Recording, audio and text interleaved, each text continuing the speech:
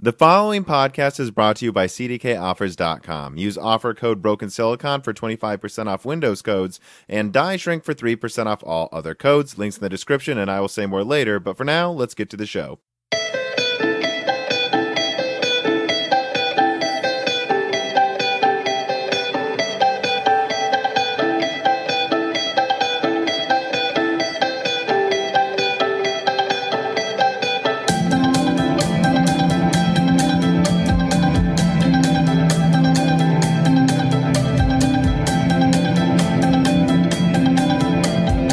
And welcome to Broken Silicon, a computer hardware and gaming podcast. I'm your host, Tom. I'm joined by Western Massachusetts Dan. I can see behind him, it looks much more orderly in your new apartment. You've just finished moving. You finished trekking across the United States to a different distribution center to send fish to different people, much like Sam Porter Bridges from Death Stranding. How does the dog like where you are now that you're not like in as much of an urban area like Boston? I mean, I think it's better. I mean, I didn't like actually live in Boston. I lived in a far worse city than Boston. And dogs are like illegal there. So it's pretty cool to live in a place where dogs aren't illegal. Yeah, when you stayed here in Peoria, you did keep commenting on how much easier it was to do literally anything with our dogs. Yeah, you can get fined for having your dog in a park. And like, have you seen people get fined?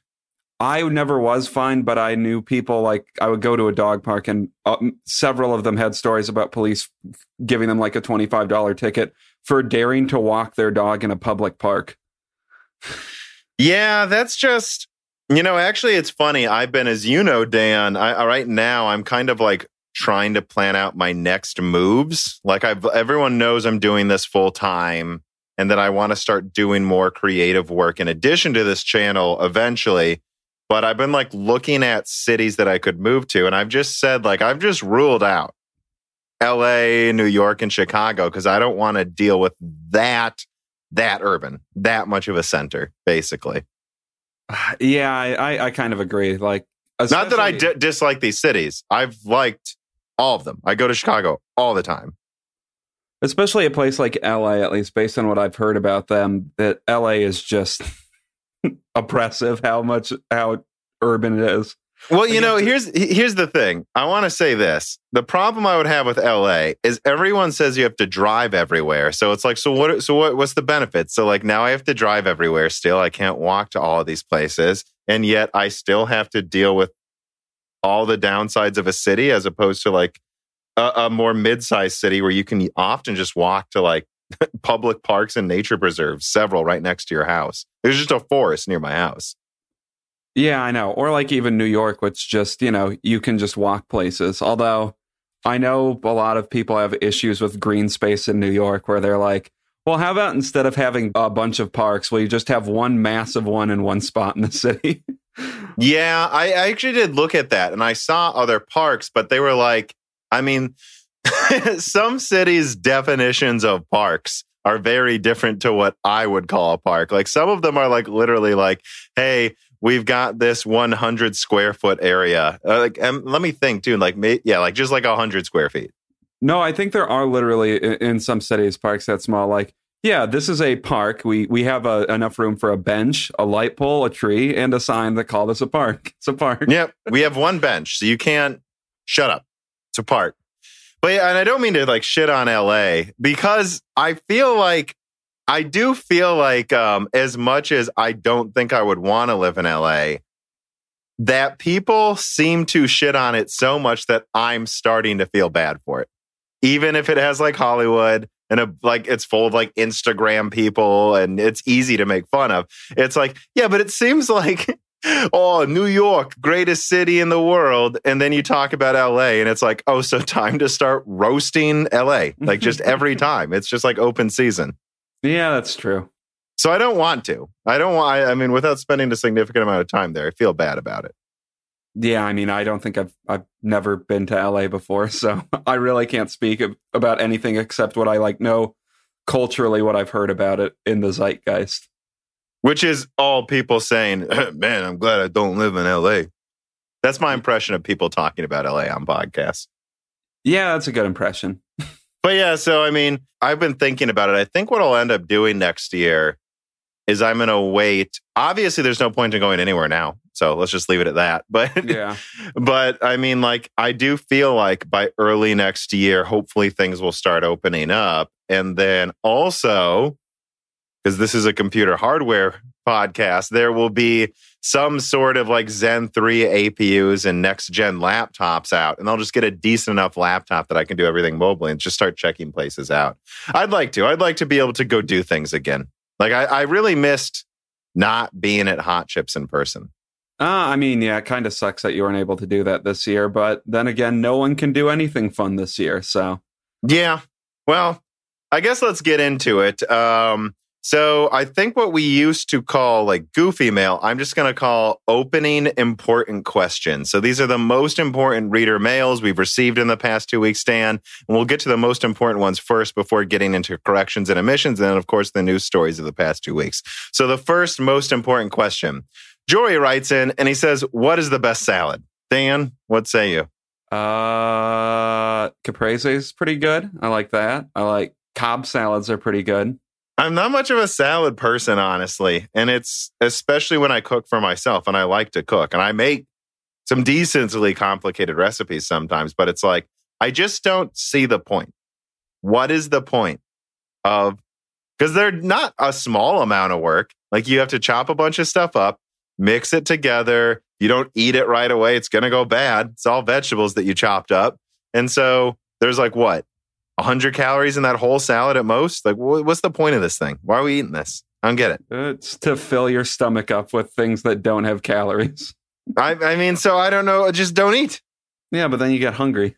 So just eat. Okay, well. I mean, it's funny, like, because I have a garden and the salads I make at this point, it's like, hey, I've got a surplus, a bucket of peppers. So I'm just going to cut up 10 bell peppers, and then that's like a lunch with actual, not that many calories actually, is it still, but actually something more than lettuce.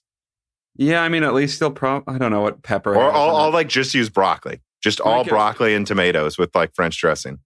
You'll get some vitamin K with that at least, instead of literally just fiber. Snails writes in, and he says, who smells worse after a long day of work? Dan after leaving a fish lab, or Tom after leaving an office full of engineers? I would guess probably me, right? Especially when I was an undergrad, man. When I was like feeding fish, ooh, that was not good. Feeding fish is a very, very gross and dirty process. And then add in the fact that I sweat way too much, and it's just not good. Max, nemesis of plants and faces. Now, this is Carbon Cry, and he changed his name to Nemesis of Plants and Faces because another moderator is named Face Plants, and he was harassed multiple times by someone in the Discord for, as far as we can tell, no reason. And so after Max left, Carbon Cry decided we need to keep the spirit of harassing that other moderator alive. So this is Carbon Cry, and he says, if you became a Twitch streamer right now, what would be the games you'd stream, and why would you pick each of them? I don't know that I'll ever be a streamer. Honestly, I don't have like any interest in it, but like probably Borderlands. That's my answer. I don't understand the purpose of streaming, so I don't know what I would do. If you want to see me, if you'd want to like watch me silently play a video game, I mean, that's what my Twitch stream would be. That's what I think. If we did it, we would have to do a co-op game that's goofy so that we talk about something. I think that's why people listen. Yeah. It's kind of like you have a friend nearby and he's like talking about goofy stuff. And if it's an entertaining person, it's kind of like, you know, background noise. I think that's why most people watch streamers. I can't honestly say because I don't, to be honest. Yeah, I'd have to imagine that's probably the case. I don't know what other reason you would have to watch Twitch streams.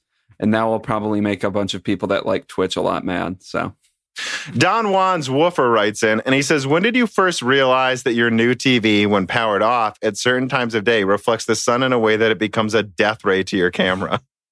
Feel like there's some constructive criticism there. I mean, it's, you know, a lot of the best displays are very reflective. And I do look for it, and there have been it's probably the live streams where it becomes an issue because I'm talking for a while and it's less about perfect framing.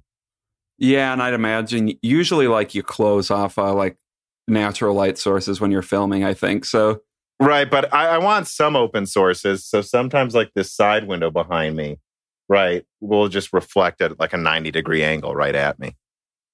It's pretty, it's got to be for like 10 minutes a day where the sun's at the perfect angle, though, to come through the front deck, through the plants at that angle. But I'm sure it happens if he's telling me not so timidly. Yeah, and probably only certain times of year it would happen as well. But, you need the death ray on your camera every once in a while. It helps keep the lens in good shape. So, all right, well, I think that's enough of the most important questions in warming up. Yeah, we got through them. Yeah. Those were all important. Time to corrections and omissions. Carbon Cry writes it, and he says, on the GOG Epic Store partnership that you guys touched on in the last news episode, Galaxy 2.0 has the main goal of being the one launcher, fully integrating games from other storefronts, even with achievements and core social functions. This is how that partnership makes sense.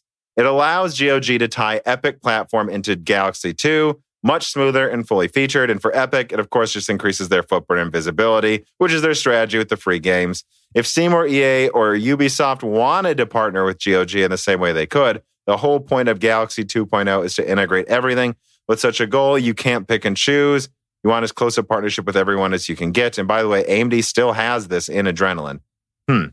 Does he mean they have those partnerships with Adrenaline? Because that's the one thing I would be. No, I think AMD still tries to. I've noticed that in the background. You can still kind of do that stuff. They used to have that Raptor thing, but now they just have like a really toned down one, which I don't know if I want that or not. Honestly, I'm just going to speak for myself. I want the drivers to have the features, but then put away and with as little of the community stuff in the drivers as possible. I want it to run my graphics card and control it. That's all I want. Oh, yeah, obviously. And then every once in a while, like sometimes they introduce a good new feature, like what is it? Is it Relive? That's what it's called, right?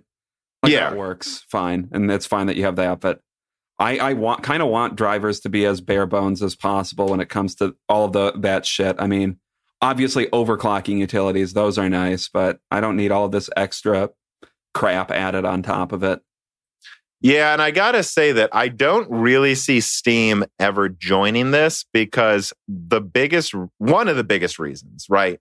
I mean, at this point, me and you just have friends. We'll get on Discord to talk while we're playing a game. But one of the biggest draws for Steam for a lot of people is that it does have the biggest, most comprehensive community. And so why would they join GOG? Yeah, I don't know why they would. I could see Origin and Uplay doing it, though. Maybe. I mean, I still think Origin is big enough at this point. I feel like Origin and Uplay are both big enough where they... But does anyone actually use the community features? Probably not that much, no. I mean, their community features are a lot more restricted, especially on Origin. I think Uplay tries to do it a little bit more than what Origin does, but no, Steam is with the extra bugs to boot with Uplay. Yeah, I know. Steam is the only one that really seems to have a super strong community surrounding it. Yeah, so I don't know. I guess I could actually see Uplay and Origin join this whole alliance thing. And let's be honest, that's what they should do. The whole point should just be one storefront where these publishers are just trying to cut out middlemen. That's what they should all be uniting against Steam, or it's a complete waste of time, frankly. You're just making everyone download these different storefronts. Like, and I don't... Like, it's almost to the point where I'm like, fine, I just won't get this. Like, I'm so sick of having to deal with, because Steam will update itself and stuff, but then I'll try to boot up a game from one of these other storefronts. And it's like, oh yeah, I haven't opened that app that has way more overhead than Steam for a month. So now I have to update all my games that I thought I was going to be able to play. Yeah, I know. And I mean, I guess the comparison I immediately thought of is Hulu, but Hulu is kind of fallen apart in a weird way. I mean, Hulu still works, but it's not. It'll probably be, yeah. What do you mean? What about Peacock, Dan? You don't want to get Peacock and CBS All Access, and then I mean, I don't know. We'll see what happens. Bold prediction: Peacock isn't going to do well. I think I might have a free subscription to Peacock, so yeah, you got it with your new internet. At some point. Yeah, I imagine it's another Hulu. Yeah, I know. That's why it's like I almost don't even want to bother connecting to it, but whatever. Maybe I'll try sometime. VI Past writes in, and he says, on Horizon Zero Dawn performance, which you touched on in the last Die Shrink, one of the big highlights that you might have missed was the performance of RDNA architecture versus GCN and NVIDIA. This was one of the other reasons I brought up the optimizations of consoles using RDNA. Hardware Unboxed did an excellent review and hopefully looks in the PCIe 4.0 versus 3.0 that they found affects this game. Yeah, so there was a reader mail at the end of the last Die Shrink for everyone listening. And it was, kind of like, was it badly optimized Horizon for PC or not? And I hadn't looked into it that much. I mean, I've already played the game, so it's not something really on my radar, even though it just came to PC. And I find that it's really not, and this is one of those things where I'm like, guys, I don't know that this is actually less optimized than console, right? Like, if I go here and I'm looking at the benchmarks from Hardware Unboxed, I can see that an RX 580 gets 35 frames per second in 1440p. Now, on the PS4 Pro, it runs in checkerboarded 4K, so it's like half 4K technically. So it would be a little lower performance than 35 at a locked 30. And yes, the PlayStation 4 Pro is clocked lower than a 580, but it does also have FP16 and 64 ROPs. So I think it's more than fair to compare it. As far as I can tell, this Horizon Zero Dawn performance lines up exactly with what's on console. It's just, I mean, I don't know what else to say besides that. I mean, the 5700 XT performs around a 2080. What else can you say? I think long-term, that's something you might expect. I've always said that I don't think they should be that far away from each other in performance. I think the 2080 will always be a little ahead of it, but not that much. Fundamentally, they're not that different cards on paper. And over time, you're just going to saturate them and they'll perform pretty similar, I think. I mean, yeah. And I think we said that last time as part of I think there's some assumption that Horizon Zero Dawn might just not look that good because it's just a PS4 game, but it's a really, really impressive game. So don't be surprised if it does actually test a mid-range system, frankly. Well, yeah, like that's a thing I want to point out too. When you play that game, I think the polygon count on that T-Rex, they said, is rivaling some of the demos they're showing for next gen. That's the polygon count to that T-Rex. Yeah, I think it's 550K polygons, something like that. Most characters in games are like 40 to 80,000 polygons, and they have objects walking around with these moving parts all over them. Like, it's insane. And that was a game that, it was locked at 30 frames. It was very stable frame pacing. For again, I don't know if it is on PC, I'll say that, right? Yeah. And also, it had a lot of things going on in the background, like rabbits running around and stuff without all of these dips. It, like, for instance, like I think Red Dead Redemption 2 does similarly impressive stuff, but is much less stable than Horizon. Yeah, I mean, which is interesting. Has Red Dead Redemption, have they fixed their optimization issues yet on PC, or is it just standard? I never thought it was that bad. If you compare the 580's performance, it was performing like a PS4 Pro, guys. It's just harder to run. It's harder to run. The Witcher 3 has less little animals running around. It does. Like a lot less. Like in Red Dead Redemption 2, if you go into Deadeye mode, you'll see there's like 10 snakes on the ground, 5 rabbits, 4 birds in the distance, and there's a wagon with horses. There's way more going on screen. Yeah, I know, and it's easy to forget that actually is taxing something, even if you're not directly interacting with it.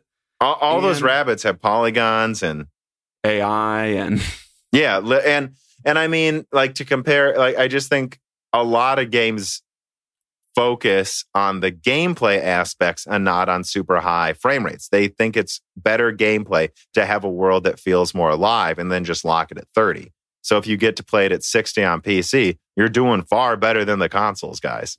Yeah, and it's like Red Dead Redemption controls it's a very lumbering game, so you don't need the twitchy 60 FPS for that game, if I'm being honest. Yeah. Carbon Cry writes in again, and he says, Tom, you said that half of the listeners hate us, referring to you and Dan. I want to be clear. Half of the listeners hate you, Tom. Nobody hates Dan. We all know Dan is okay. Hell yeah. All right. Well, I think that's enough with the reader corrections and omissions. I think we should get to our first story after dilly-dallying for so long here.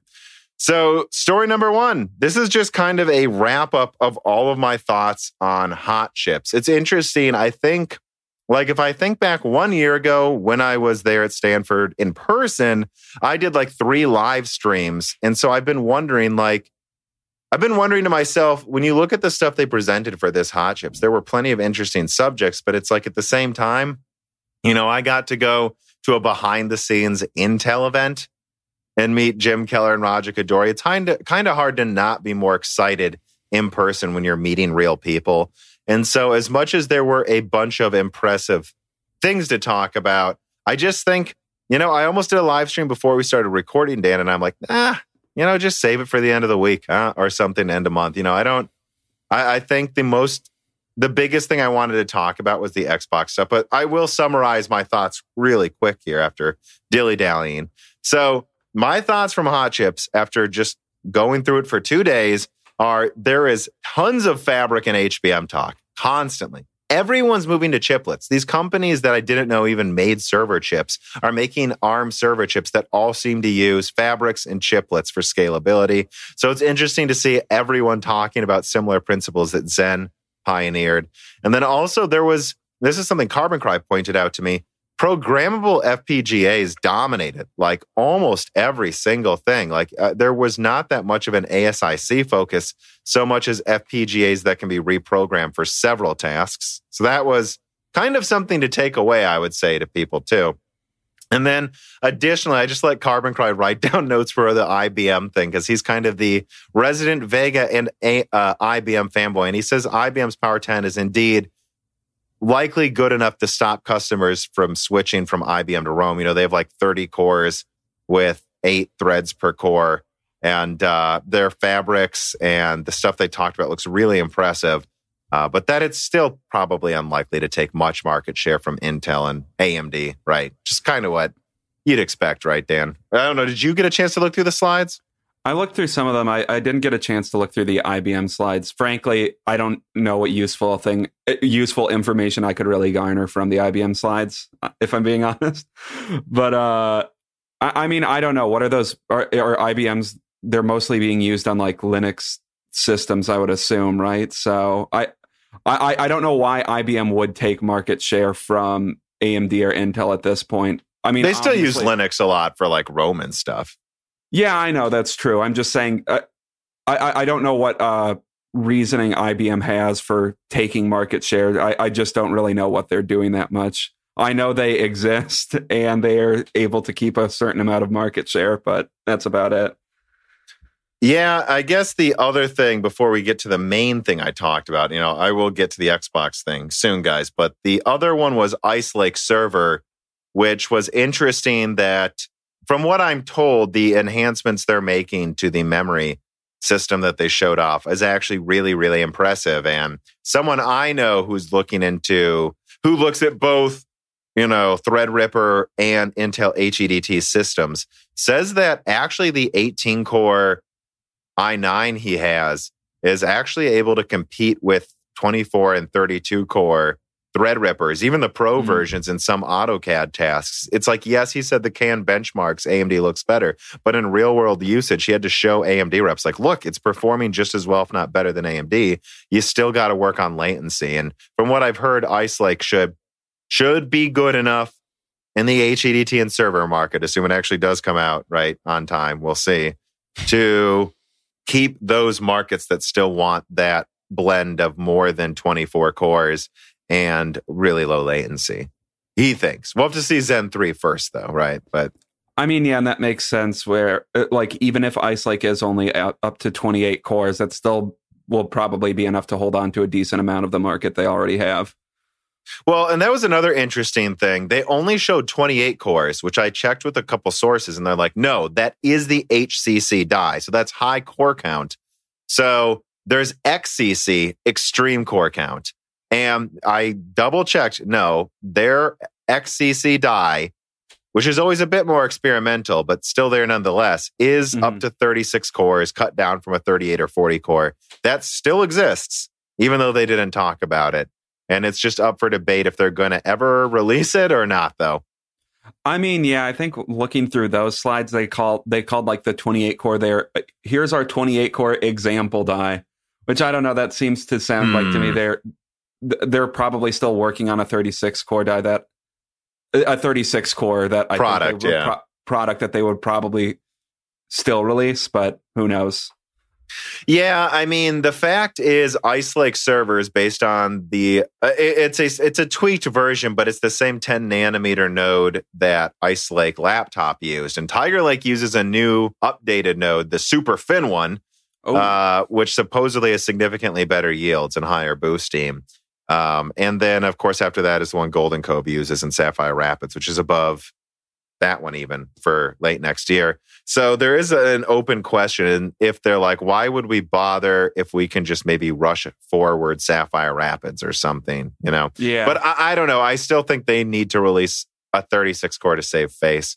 And I mean, I'll be let down because I really do think that, you know, people are like, oh, this is pathetic. This will be worse against Milan than, you know, what they have now against Rome. It's like, I disagree, assuming they can keep power usage in check, which again, not saying they will be able to, but assuming that it at least doesn't get worse, you know, 18%, I think they even show for the server version, it might be 19% over Cascade Lake, like 19% more IPC, a, you know, 30% or so increase in core counts. That is a big update. And that's way better than Cascade Lake versus 64 core Rome, I think, even if Milan is 20 to 40% better. Like, I think this is like, this would be better. And I think it's important because most people don't need more than 32 cores for their HEDT systems. Like, most people buy, you know, like having a low latency 32 core HEDT Ice Lake rig, I think would serve a lot of people really well and at least ensure AMD doesn't go buck wild with pricing on mid-range Threadripper.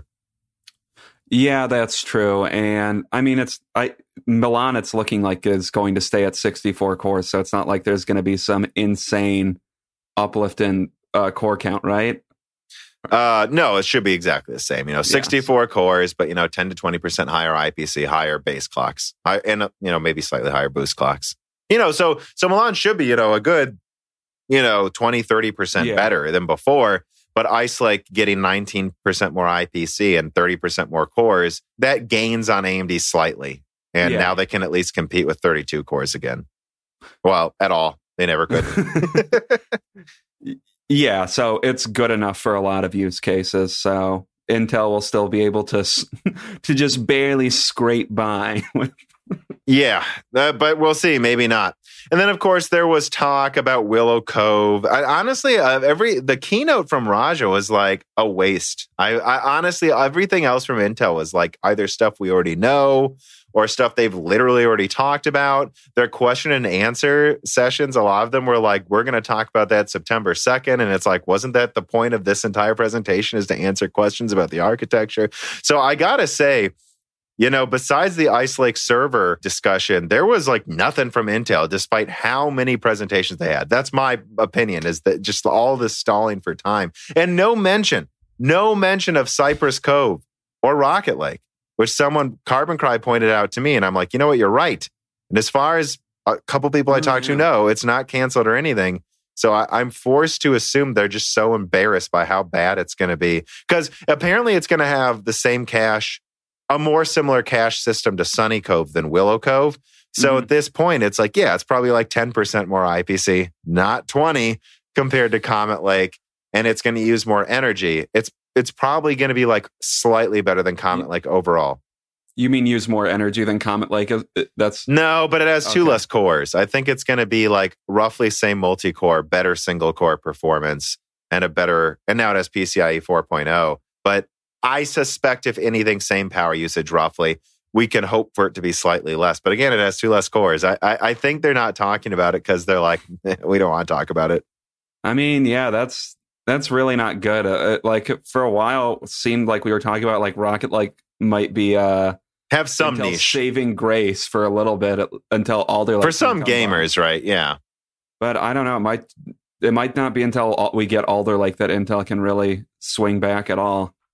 Let the record show that a lot of people have been saying, I think Rocket Lake might be really good. And I've consistently said, no, I think at best it's as good as Zen 3 at gaming while using more energy. And I've consistently said, I don't think there's that much of an argument. Wait for Rocket Lake. I think it's just Zen 3. Now, could prices come down a bit if Rocket Lake overperforms slightly and like brings some competition? Maybe, but Zen 3 is the one, guys.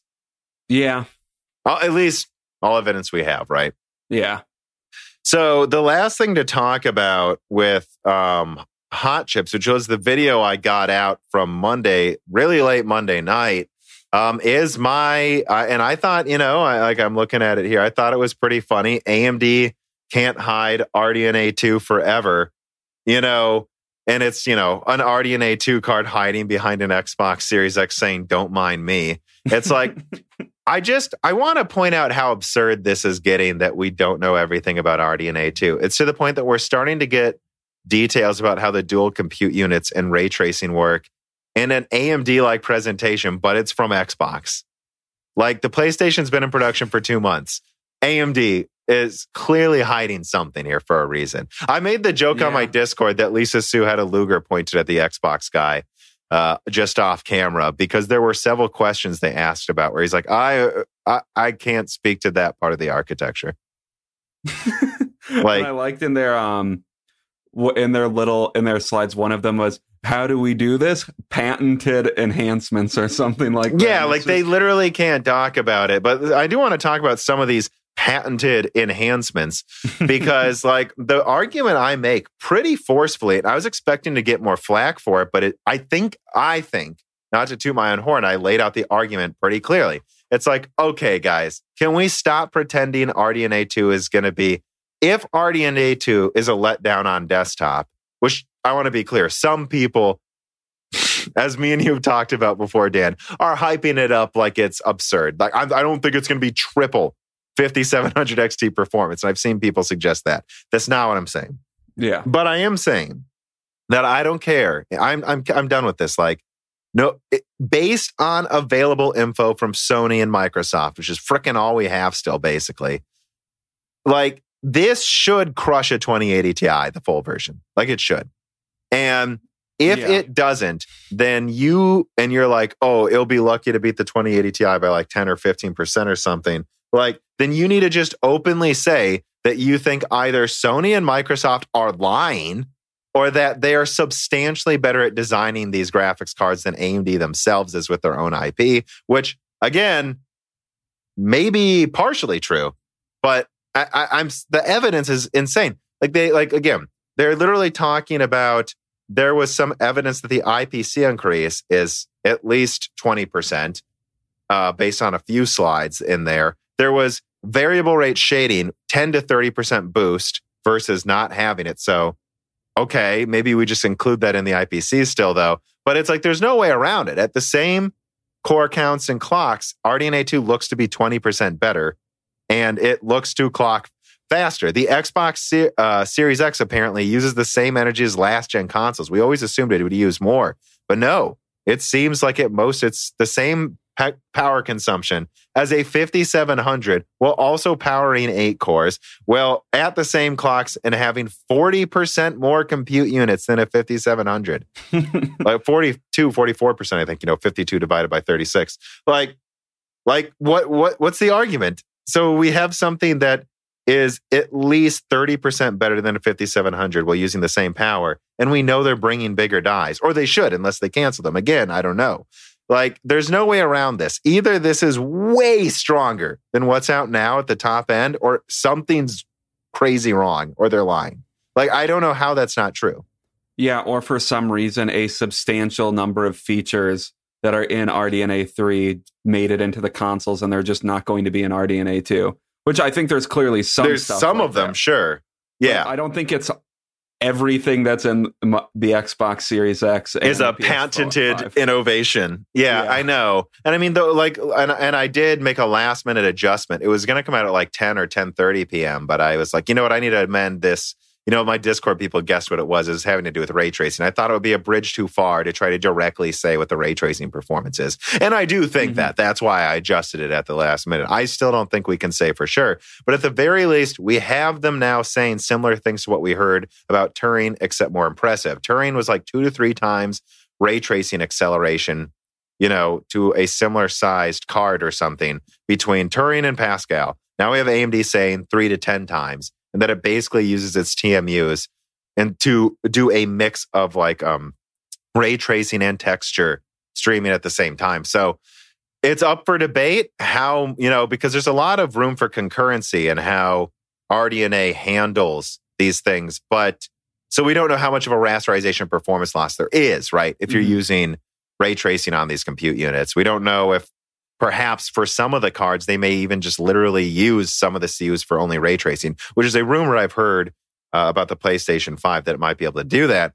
But I mean, at the very least, it looks like top RDNA 2 should double the Titan RTX's ray tracing performance, or it should be at least 40% better. Let me say that. Don't quote me doubling it, but if it doesn't, then I don't know, 3 times ray tracing performance. And I feel like I'm going crazy here. Like there's no way around it. We don't know how good it is versus Ampere, but it's clearly going to blow Turing out of the water. And I think by more than some people are saying. And if not, there's something wrong.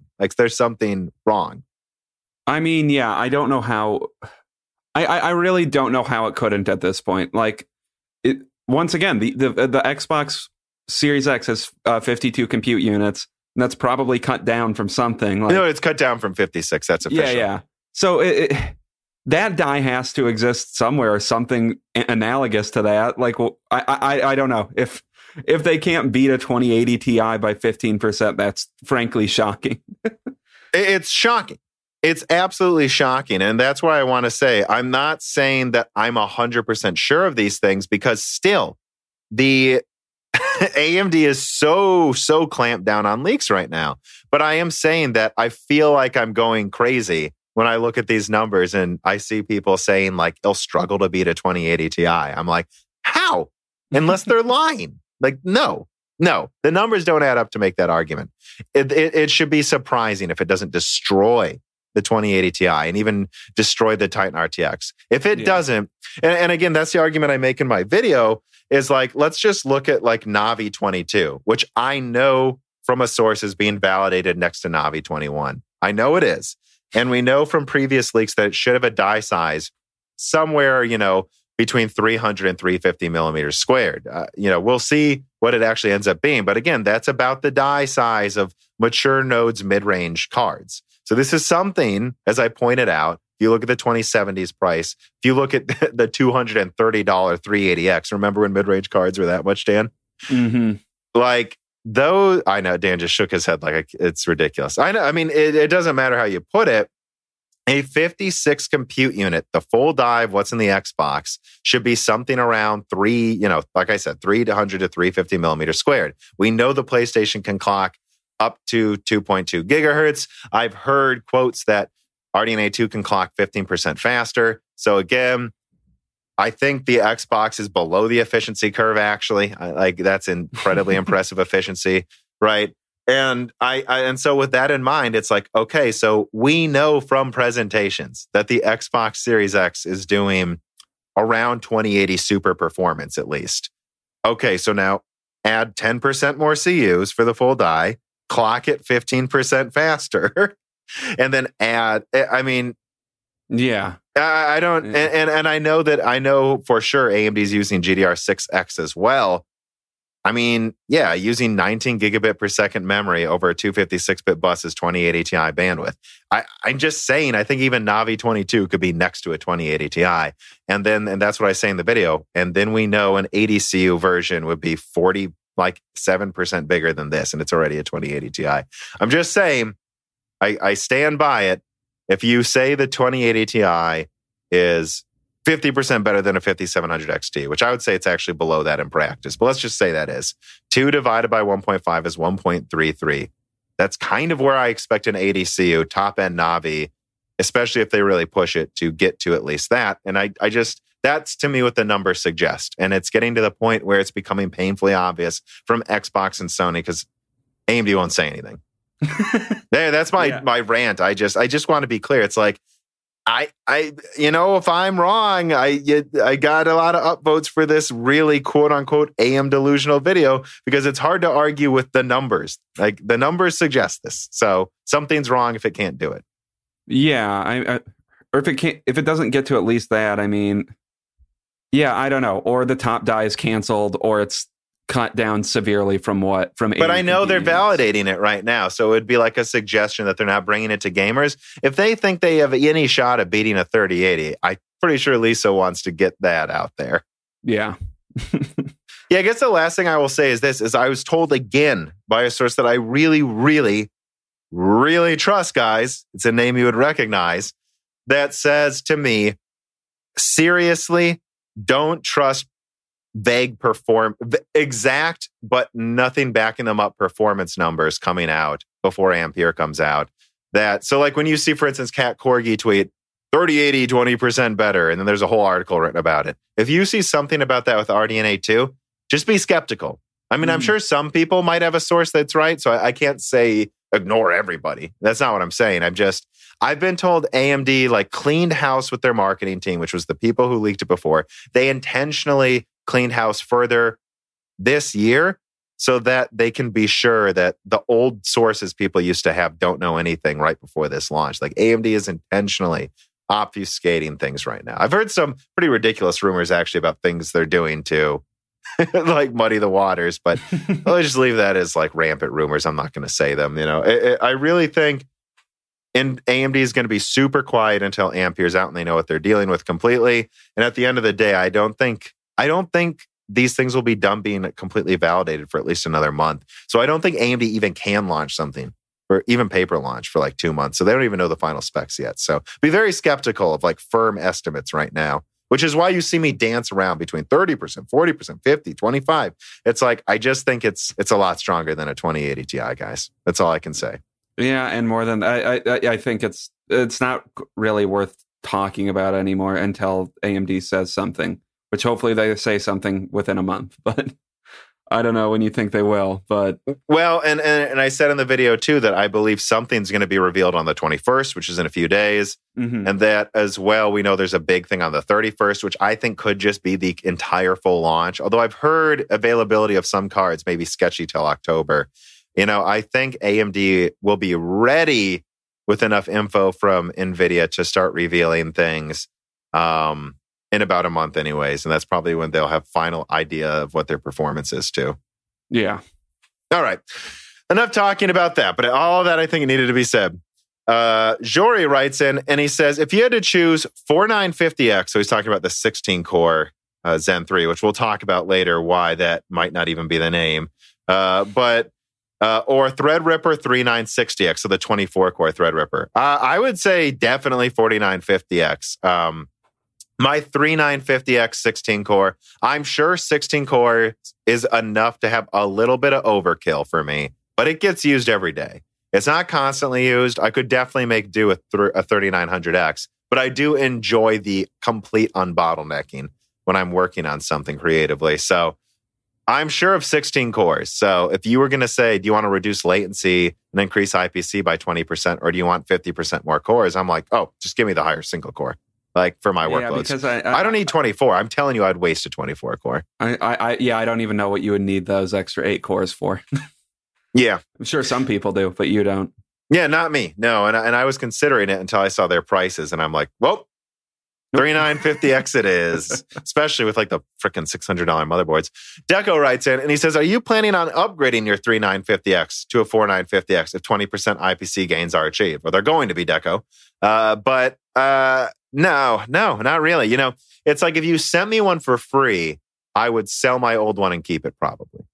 But I don't need it. My 3950X maxes out all my games at 120 hertz and can do things in the background at the same time. So I don't feel the need to like put my desk to spend a day installing something even. I could have made a video for my channel in that time. And, we'll see. I wouldn't rule it out, of course, who knows? But no, I think I'm pretty happy with what I got. What about you, Dan? You've got a 2700X that you got for, I still think it's insane. You got that for like 130, 150. I don't think I'm going to be buying a 4950X. Yeah. You think you won't fully utilize it? No, I don't think I'll fully utilize it.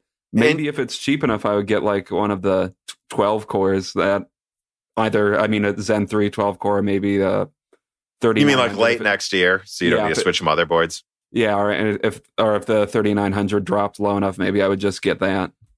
Yeah. Well, let's get into story number 2.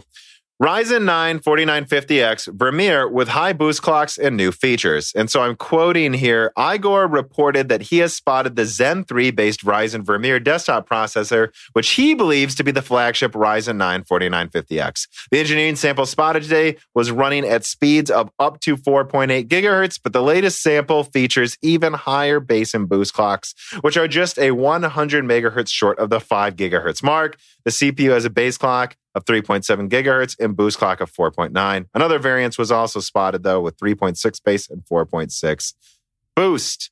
Yeah, I think we're going to finally see in reasonable desktops 5 gigahertz boosting with PBO Zen 3. Although don't assume you can overclock all cores that high. Probably not, guys. But we may finally have hashtag 5 gigahertz Zen. Which, I mean, thank God we finally reached that arbitrary number. I mean, what do you think about, do you have much to say about like more confirmation? I mean, I think we knew it was going to clock faster than Zen 2.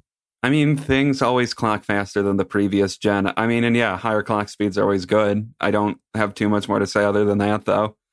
I mean, this is an engineering sample, probably pretty close to what will come out, though, right? So, I mean, I don't know, maybe it'll boost to 5, maybe even 5.1 gigahertz. Who knows? Yeah, it's interesting they have 2 samples. Now, again, it could just be because literally there's 2 different samples, but it could also be that, and I've wondered this too, like if they can finally hit 5 gigahertz and it boosts there reasonably often, less of a split second thing like Zen 2, I wonder if what they would do is, again, and it does sound like they're just going to kind of use the previous naming scheme, but I keep saying if I was AMD, I would bump up core counts per segment, but increase pricing per segment. So instead, if it was up to me, right, what I would do is I would name the 4600X, right?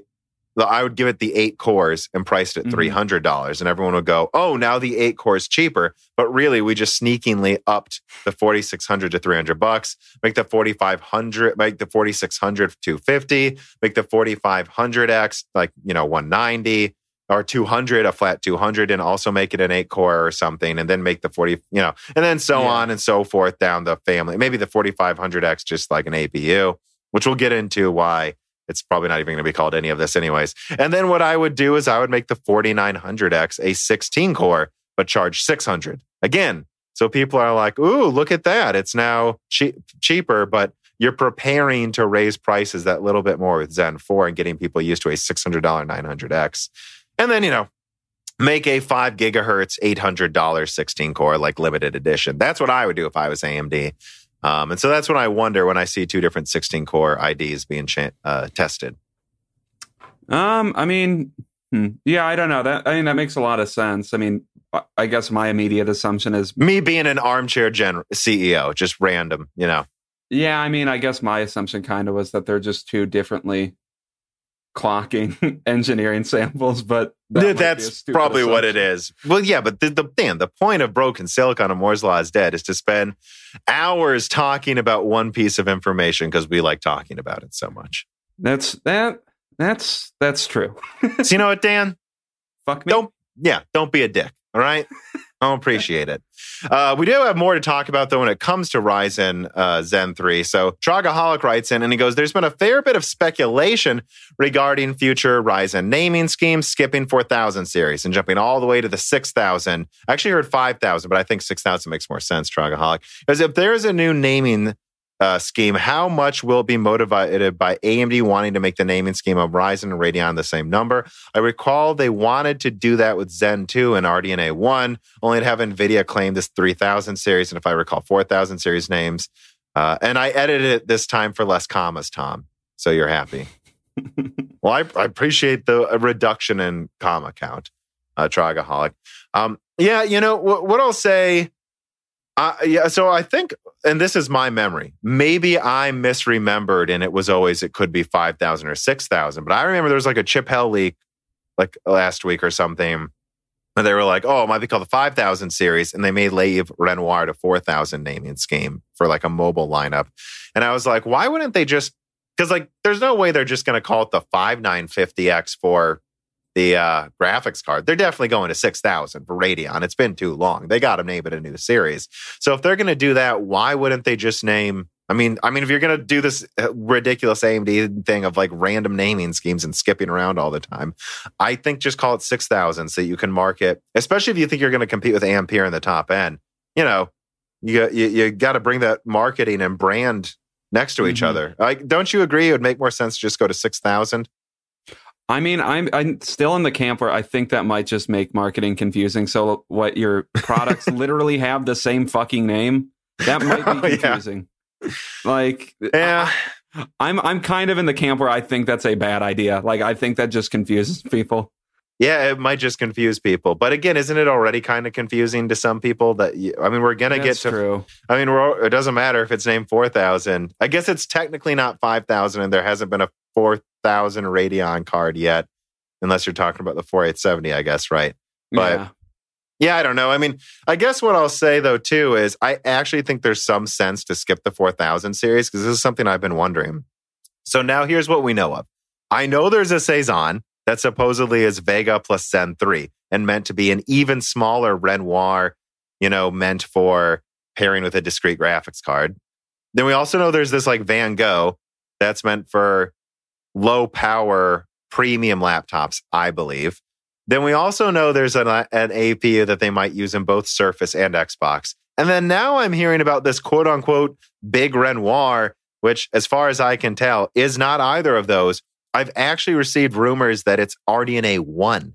I haven't had time to do that. They might have like beefed up Renoir with PCIe 4.0, which is a big thing because a lot of people have asked, why can't I get an RTX 2070 with Renoir in a laptop? And it's like, well, it has only 8 PCIe lanes of 3.0 guys. So above a 2060, it's not enough.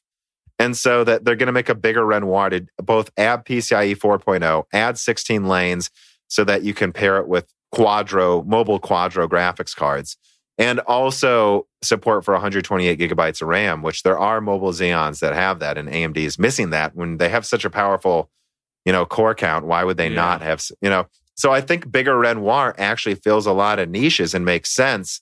But then, like, what are they going to name it? Like the 4755G? So I almost wonder if they need to make 4000 series and even 5000 series APU only because they're out of names. I mean, that almost to me suggests that they need to break off their naming schemes with their APUs and their CPUs if they can't make them neatly fit into one product stack. Because then what do every generation then do they jump up by 2? So they have the 4,000. So here's my argument, and I am totally armchair CEOing all day today. My argument is this. They will call Rembrandt, which I believe is Zen 3 and RDNA 3, mid next year, the 6000 series APU in the lineup below desktop Zen 3.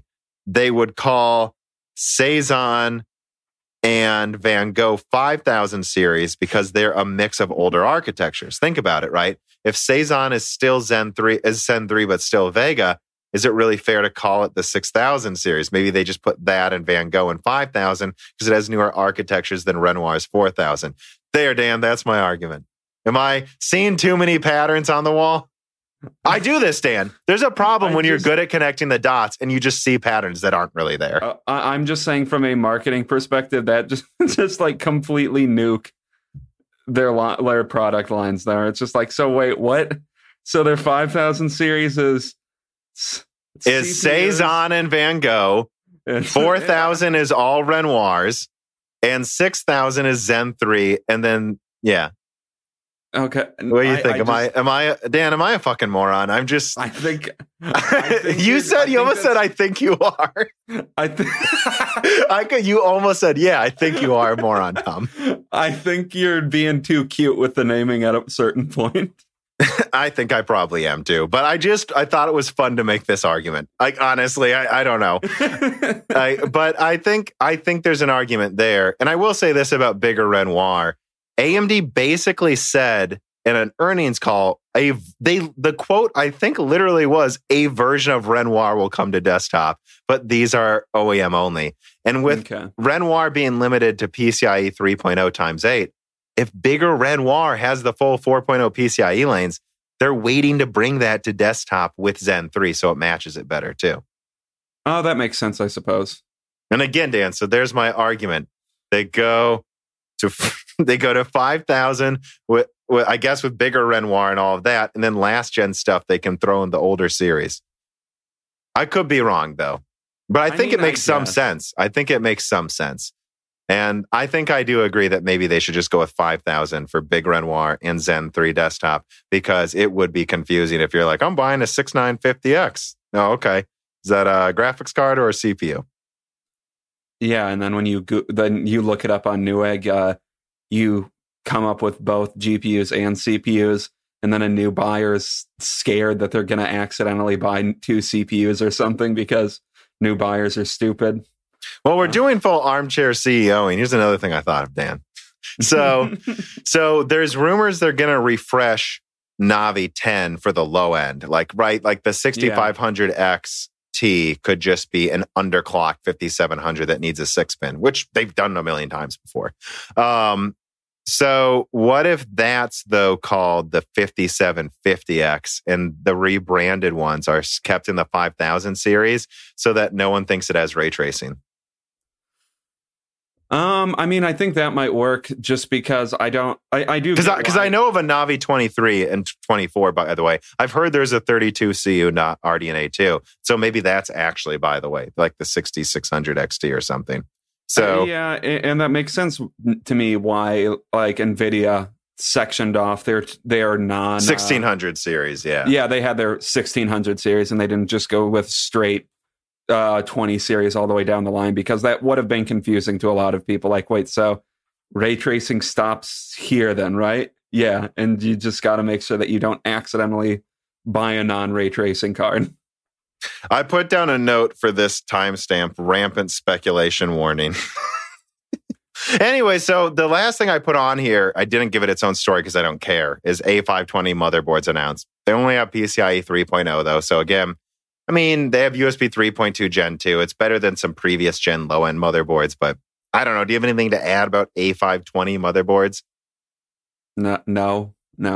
I mean, there's all this hype that they're below $100, but I'm like, yeah, you got X570 for like $140. Is it really that big a deal to spend $40 to have the support of all high-end CPUs and overclocking for the next few years? I don't know. It doesn't, you know. There's that section of the market where, yeah, there's a reason to fill it, and that's all I have There to is. say. I'm not saying there's not. It's just, I'm not that impressed they managed to make a motherboard below $100 with PCIe 3.0. Yeah. Good job, AMD. Snails writes in and he says, how much better does Zen 3 have to be than Intel at gaming for the totally unbiased experts to consider it the superior option? Basically, here's my question. Do you expect Intel and their fanboys to show any modicum of grace if they are fully outclassed across the stack? Or are they going to get ever more shitty and backhanded? And also, will reviewers finally switch to AMD? So I want to say this right away. I don't know what the Intel fanboys are going to do, right? for defending this. Yeah, that's what being a fanboy is, as you defend them without any sense to it. Yeah. What I want to say then is, I saw Hardware Unboxed do a poll already. Ampere and RDNA 2 will have, of course, RDNA 2 will have PCIe 4.0 support.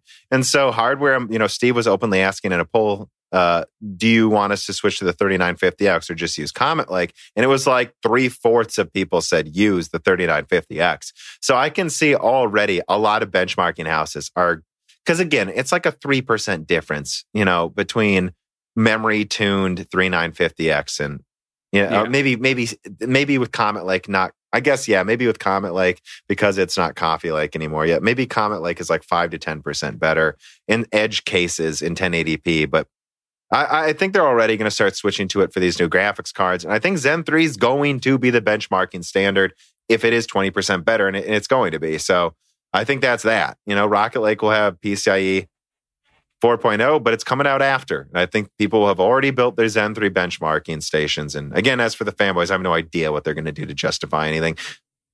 Yeah, I mean, if Zen 3 beats Rocket Lake to the market by a substantial margin, Zen 3 is probably going to be better at gaming than Comet Lake. So then, yeah, there's no reason that you wouldn't test things on Zen 3 instead of Comet Lake. I don't know. And if Rocket Lake might turn out to be a disappointment, given that Intel doesn't seem to want to talk about it anymore. So yeah, Zen 3 is probably when it will happen, I think, almost regardless. Yeah. Story number 3, core boot code hints at Intel Alder Lake core configurations. And I quote from Tech Power Up. Segmentation between the various brand extensions appears to be primarily determined by the number of big cores for Alder Lake. The topmost SKU has all 8 big cores and all 8 small cores enabled, along with GT1, lower tier of iGPU graphics, possibly to free up power headroom for those many cores. The slightly lower SKU has 8 big cores, 6 small cores, and GT1 graphics. Next up, 8 big cores, 4 small cores, and GT1, and then 8 plus 2. Lastly, there's an 8 plus 1 also. The brand extension is based around 6 big cores. So I think they're saying if you were to switch maybe from like i9s and i7s being led by like a 6 big core plus 8 small core and progressively lower numbers, and their various iGPU tiers. The lower brand extensions of Alder Lake, so like i3s, right, are based around 4 big cores with similar segmentations for the small cores that we described above. And the entry-level parts, there seem to be some with 2 big cores and 8 small cores for Alder Lake. And this is interesting because, I've had Golden Cove and Alder Lake information since October, where I knew they were going above 8 cores. I've known since the beginning of this year they're going to have a big little design. But what was interesting is all the samples I saw, there was an 8 plus 8, 8 big, 8 littles. Mm-hmm. I didn't see any that was different combinations until now. And at least this confirms they're planning to have all types of, or at least they're considering all types of different stuff. Yeah, I will say this. I haven't done all of the permutations, obviously, because it's not worth doing the time. But it's like this list is pretty much every reasonable permutation you could think of. Like, yeah, I mean, if they actually do release a product that's like 4 little big cores, 8 little cores, that's pretty cool that they're doing that, and they're not just reserving the little cores for like the top end architecture. That's interesting.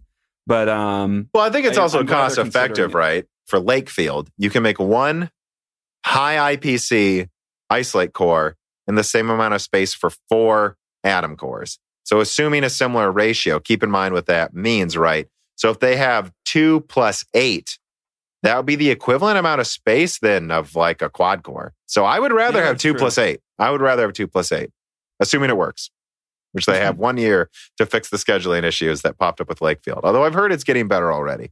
That is the point of Lakefield. Yeah, it's a kind of beta architecture, I guess.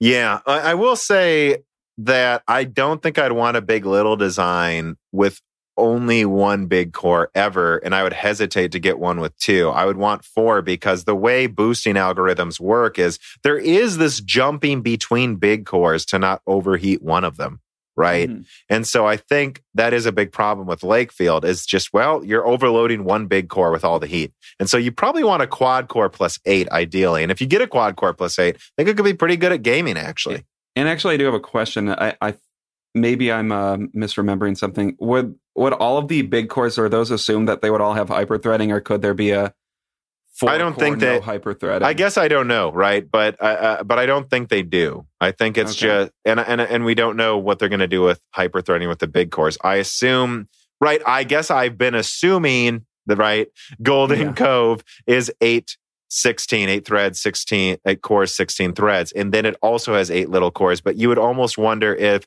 you're really designing Golden Cove around this concept of big little, you would almost wonder if you would just save die space and not put hyperthreading. I'm not sure. Or even just put hyperthreading on the little cores so that they handle a bunch of weak tasks. I mean, yeah, I guess I haven't thought of that either. Maybe there's some other weird system they could use by having hyperthreading on the little cores. But I just thought I would ask that because, I mean, even if assuming my assumption that the big cores have hyperthreading, like 4 cores, 4 big, 8 little, that's still 16 threads. I mean, it's not 16 big core threads, but it's still 16 threads. So I don't know. I think there's a lot of interesting stuff they could be doing, and I'm glad they're not just reserving the little core, big core architecture for like the top end, because I was a little worried that that's what they might be doing for a while. Which would also suggest to me, actually, what that would suggest too, if they're only doing like a few top end versions of it, is they don't have a lot of faith in it to put it in their entire lineup. Yeah, that's true.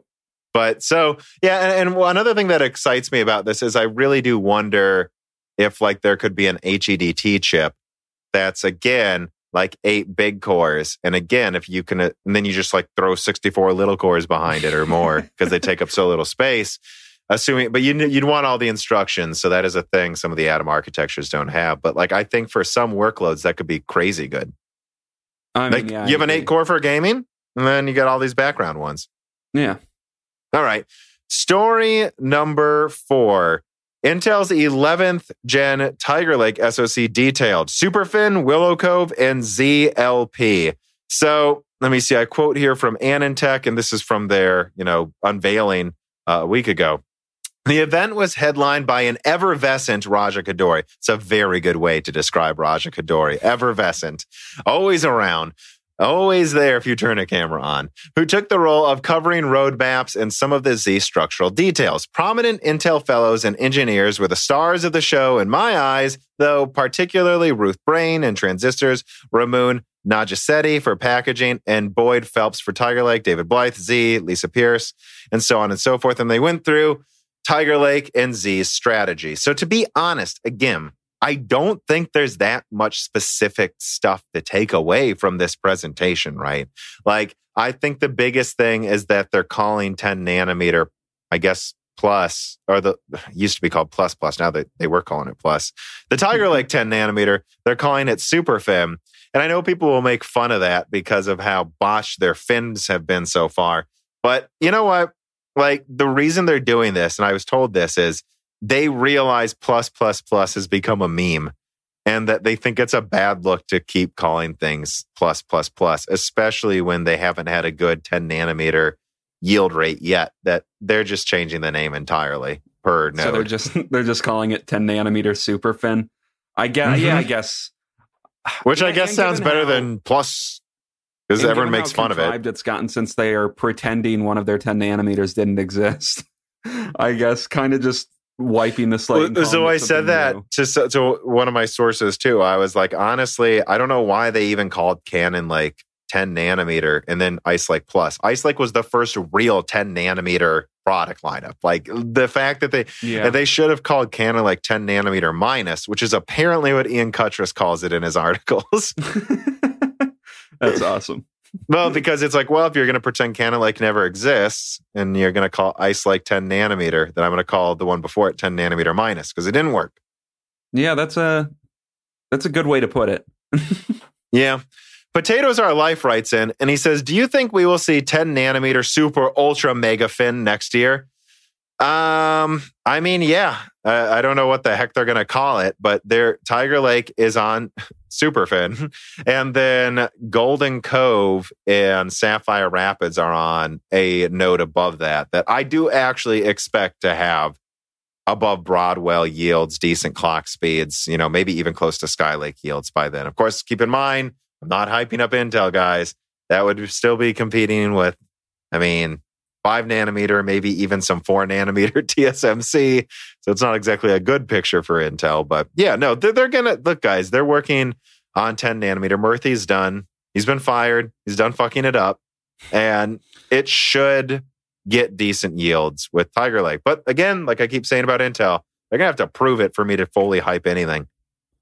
I mean, yeah, that's kind of the story with Intel for the past couple of years is just, oh yeah, look at this thing that they are talking about might be good, and then it always turns out to not be. That's yeah. I don't know. That's Intel. Until they do anything well, which they will eventually. I am confident eventually they will do unfuck themselves, but it might be a while. Well, at this point, I kind of think of it like, either Golden Cove is going to make the naysayers shut up that Intel can't compete anymore, or if Golden Cove is botched, I don't know they are ever coming back. It's looking pretty bad. everyone keeps saying, oh, they just need 7 nanometer in 2023. Guys, that's 3 years from now. They need something before that. Okay. My God. I mean, it's if they don't get to 7 nanometer before 2023, that's really bad. I mean, I don't know if that's the expectation at this point, but yeah. Potatoes Are Life also asks, I'll bet you $10 that Intel will not get volume 7 nanometer before 2023. So here's the funny thing. I had to double check because I was like, were people expecting it? Like, because like I had to check, like Intel recently had their stock plunge a bit because they announced they're delaying 7 nanometer to 2022. And I was like, did anyone expect it before that? All of my sources have said they're like the best you're going to get is like limited production runs to save face of 7 nanometer in December of 2021. So I didn't consider it a delay. Again, it's hard for me to remember what's public and what's not public information anymore at this point. But I will say this. Pretty sure Sapphire Rapids is, 10 nanometer coming out end of next year. Golden Cove will come out a bit before it on 10 nanometer. I do expect its yields to be not decent, not as good as Skylake probably, but notable. Real yields. Actually buy it. Well, you can buy Ice Lake, so it's hard for me to describe, like, you know what I mean? Though it's hard for me to, but then again, Ice Lake is such a tiny die. It's like, I mean, real yields of things that aren't tiny. I do expect that end of next year. And I don't know. Look, I think we're going to get Intel 7 nanometer products in 2022. I actually do, guys.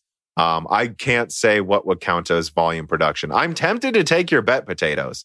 Which, hashtag Intel shill saying 7 nanometer. No. I'm not saying it's going to be good. And I'm not saying it's going to be high volume early 2022. But I think end of 2022, they will have some 7 nanometer products. So do with that info however you want, right? I mean, yeah. And if they don't, I don't buy this. They're coming back. I don't know. TSMC might be to like fucking 3 by then or 5P or something by that point. So, yeah. Decal writes in, he says, after reviewing the August 6th Intel dump, does it contain any new information that colors any of your existing impressions on the state of Intel's technology? No, not really. I mean, and again, this is story number 5. Someone just dumped, is from TechSpot, 20 gigabytes of internal Intel data. All I can say about this, Decal and everyone else listening, is I've been told it's bad. It's really bad. The engineers at Intel aren't preoccupying themselves with it. But basically, some people have told me you could pretty much just build a Xeon in China now if you wanted to. And that if you thought 14 nanometer security was a joke before, it's so done for. No one should buy these. They're so insecure now that this is out there. So that's really all you can say. I mean, yeah, don't buy these. That's about it. But it is bad for Intel. Again, the engineers don't seem to think it's the end of the world. And it doesn't really change my opinions at all. It's just, I don't know. Not good looks. Yeah. Not usually good news for Intel. It's never good when 20 gigabytes of your intellectual property leaks. And I don't plan to cover it that much. Cajun Canuck writes in, but Cajun Canuck, a Canuck, it's Canadian, right? Yes. This is a Cajun Canadian. Very interesting blending of cultures, Mr. Canuck. With all of the RDNA 2 hype, is it possible that NVIDIA has seeded some of these rumors to pump up the hype, thinking that it can't possibly live up to it? Or is there actual confirmed details to back it up? Well, so I think, there's 2 things to address there. Number one, I have heard that NVIDIA's in the past seeded fake information. And it's actually, I was told by one person for reasons, the reason they might do it is if they think someone's leaking too much of their stuff and it's accurate, and then they start sending them convincing looking info about other things that are just completely made up so that they get some things wrong and hopefully people won't take them seriously. Like I've heard that's one thing NVIDIA has literally done in the past. And I do believe there's quite a lot of, as I've called it, corporate espionage going on between NVIDIA and AMD right now. Like a lot. So that's there. Having said that, or when you say, is there actual confirmed details to back it up? I do want to just, before we get into the next stories, address none of my big leaks are a random email, guys. Like I've talked to people on the phone. I've matched their voices if they're a public figure to them on other things before. And I will look at their proof of employment, the employment of the people they said they talked to, make sure these people, just making sure these people exist, making sure I can prove they still work there and should have access to this stuff. And then for people that have been right before and I can trust, asking them, I mean, you work at this company. Can you verify he works there? You know, like, so that's the type of effort I go into, especially more and more as time goes on. I mean, this is not my first year having this YouTube channel. So I just want to be very clear about that. And I have seen people say that, you know, there were a certain Twitter person that was assuming that's where I got some IDs, where it's like, no, I just literally know people working on RDNA2, dude. And then when I proved it to him, he was like, oh, I see. Yeah, it's like, I'm not just spouting out random. Like, the only random things that I've gotten that I can think of, I've made fun of. Like the RDNA2 one and the Ampere one. Especially that Ampere Titan one that I touched on for just a minute because of how preposterously fake it was. And I mean, I don't know. Could that be corporate? Could that be quote unquote corporate espionage? I don't know. It might I feel like InVideo would put more effort into it than that, to be honest, if they wanted to try to take me down. It might just be an overzealous fan, a bored person. I don't know. I think a lot more of that most of the time, you know? And so I do want to be clear about that. Like, everything I talked about, you know, in my big, and this will be story number 6, these are not, and I saw some people saying that he just is, you know, putting together random email. No, none of these were for random emails. These were hour-long conversations over multiple nights. That's why that no videos came out. That's why I released that one podcast a day early and then released nothing until Sunday, because that's all I was doing for 10 hours a day, because I kept getting more and more and more interesting info, more and more verifications on the people I was talking to. And I was like, oh, this is all I'm doing this week. So I just want to be clear. I don't know where that perception comes from. You know, just because I flashed something from an email doesn't mean I'm just writing a video throwing a video together because I got it. I show that because I just think it's interesting to show some of the direct quotes.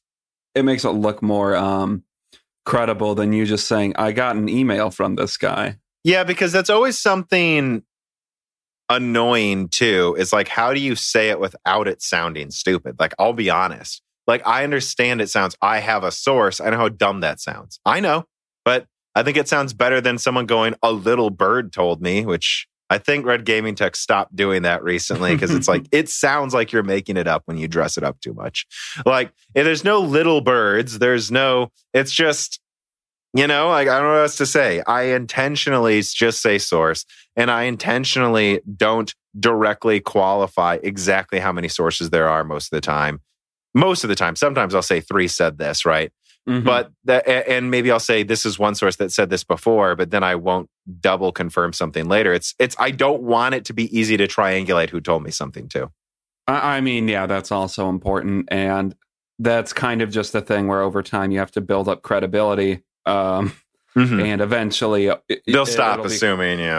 Eventually it'll be people stop assuming that you're just making stuff up. All I can say is it does annoy me when people just shows a slide and like highlights part of it. I'm like, did you read the field below it that explains what I mean? Or listen to the video where I literally emphasize, no, I'm only saying this, you know. And that's one thing where people attack me. They didn't even watch 1 minute of that video, so they have no clue what I was talking about. Yeah. And you can usually tell because their arguments make no sense. All right, but let's get into it. I did want to answer that reader mail before this. Story number 6, my video, the next 2 years of graphics. I wasn't even sure what to call this at first, right? I said Navi 2X, RDNA 3, Ampere, Hopper, and Intel Z. I mean, this is my biggest video yet. This was one like Whispers of Golden Cove, where I covered a bunch of different things coming at multiple different segments in the future. You know, I'll just summarize. I did put in italics what I talk about. Basically, if I were off the top of my head, the big things I think I confirmed was Ampere's coming sooner, not later. TSMC should be used for professional cards, but Samsung's for the rest. Ampere should win, but the margin will be smaller than it has been in years, many years now. It's hard to remember, Dan, that we still feel like AMD should win every gen, and just because we got it at PC Gaming when AMD won every other gen. But we have to admit that at this point, it's been a while since AMD has won in the graphics space. I said AMD's been less leaky. I really emphasize that people need to be skeptical of AMD leaks for the next month, that there is some pretty hilarious hoop jumping AMD's doing to confuse people. I said RDNA 2's Navi 22, which we've already talked about in detail, should be close to a 2080 Ti, and that GDR6X and HBM will be used with RDNA 2. RDNA 2's ray tracing and other software features should not be underestimated prematurely, although again, be skeptical of leaks. It's hard to say exactly how good they will be. All I know is that a lot of people seem sure it's great. And that Z has some impressive products coming on paper. They really do. But if you look at what limited info I already have on Hopper and RDNA 3, I'm not that enthusiastic Z is going to be able to compete that well. And that RDNA 3 and Hopper should be multi-die, which was going to be the mulligan Z had if we could get out on time, and another massive performance boost in geometry and other things. And the stagnation is really over, guys. The final thing was that Intel is just a clusterfuck right now, or at least it has been recently. And I will say, I am pissed at myself for letting Microsoft Office change Murphy to Murphy and then reading Murphy for like how serious that slide was. Saying a guy who used to be like a chief technical guy at Intel saying his name wrong. Oh, well, it is what it is. Yeah, I mean, acknowledge that you... I immediately did. I was like, then, yeah. Well, the thing is, I never was paying attention to that guy too. And like everyone I talk to like hates him. So like I didn't think that highly of him anyways. I was like, all right, well, this is one guy. We don't need to watch that closely. And you know, I really wish I wouldn't have fucked up his name because I know that's something. But the funny thing is, no one brought it up in like a lot of circles. So it's clear most people, anyone who was like, well, and anyone who's 30 minutes into a video that big for me probably can overlook that. Yeah, that's true.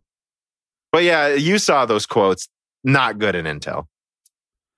No, not at all. It's kind of a three-way power grab a little bit between Kadori, well, Keller's gone. You know, yeah. Keller left. And I think it was mostly a power grab for Murthy against Raja Kadori. But Raja Kadori legitimately does want to be CEO. And Murthy just went through insane. It sounds to me like the second Murthy got a hint that Raja wanted to be CEO, he tried to destroy him. And then he also thought maybe Keller did. So he tried to destroy Keller. Keller left. I think, honestly, he's not lying. He just wants to spend time with his family. He doesn't have time for this bullshit. And that Raja is willing to stick it out. And then Murthy got fired because he fucked up everything. He fucked up 10 nanometer, then 7, and then their modems business. And Swan fired the guy. And he probably, probably caught wind of all the crap Murthy was throwing towards other people that were in the quote unquote Raja faction. And he's like, this has got to stop. You're gone. So that's what I think went on. And what position did Murthy hold? He's basically like chief of all engineering at Intel. Okay. Just, that wasn't completely. He used to work for Qualcomm and stuff, but people mentioned to me that Qualcomm doesn't have their own foundry, so kind of putting him in charge of this company's engineering work was maybe a huge mistake, despite his background, which is I think a worthy point. Oh yeah, that is a good point. What else from this video did you want to talk about? I usually gravitate towards the Z stuff with new information, just because it's the newest stuff. It's like. It's the most... You're unsure? Yeah, it's the least clear to me what it's going to be. So, because like RDNA 2, I expect RDNA 2, is going to be somewhere between 30 to 50% stronger than like a 2080 Ti. And for the past few months, that seems like what it's going to be. But Intel Z, it's just this constant drama of will it ever come out? What's going on with it?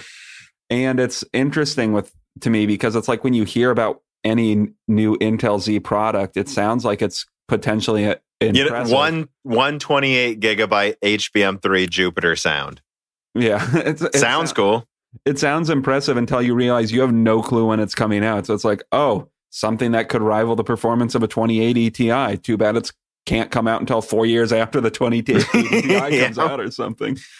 Yeah. So the Intel Z stuff is immediately the most interesting to me, I think.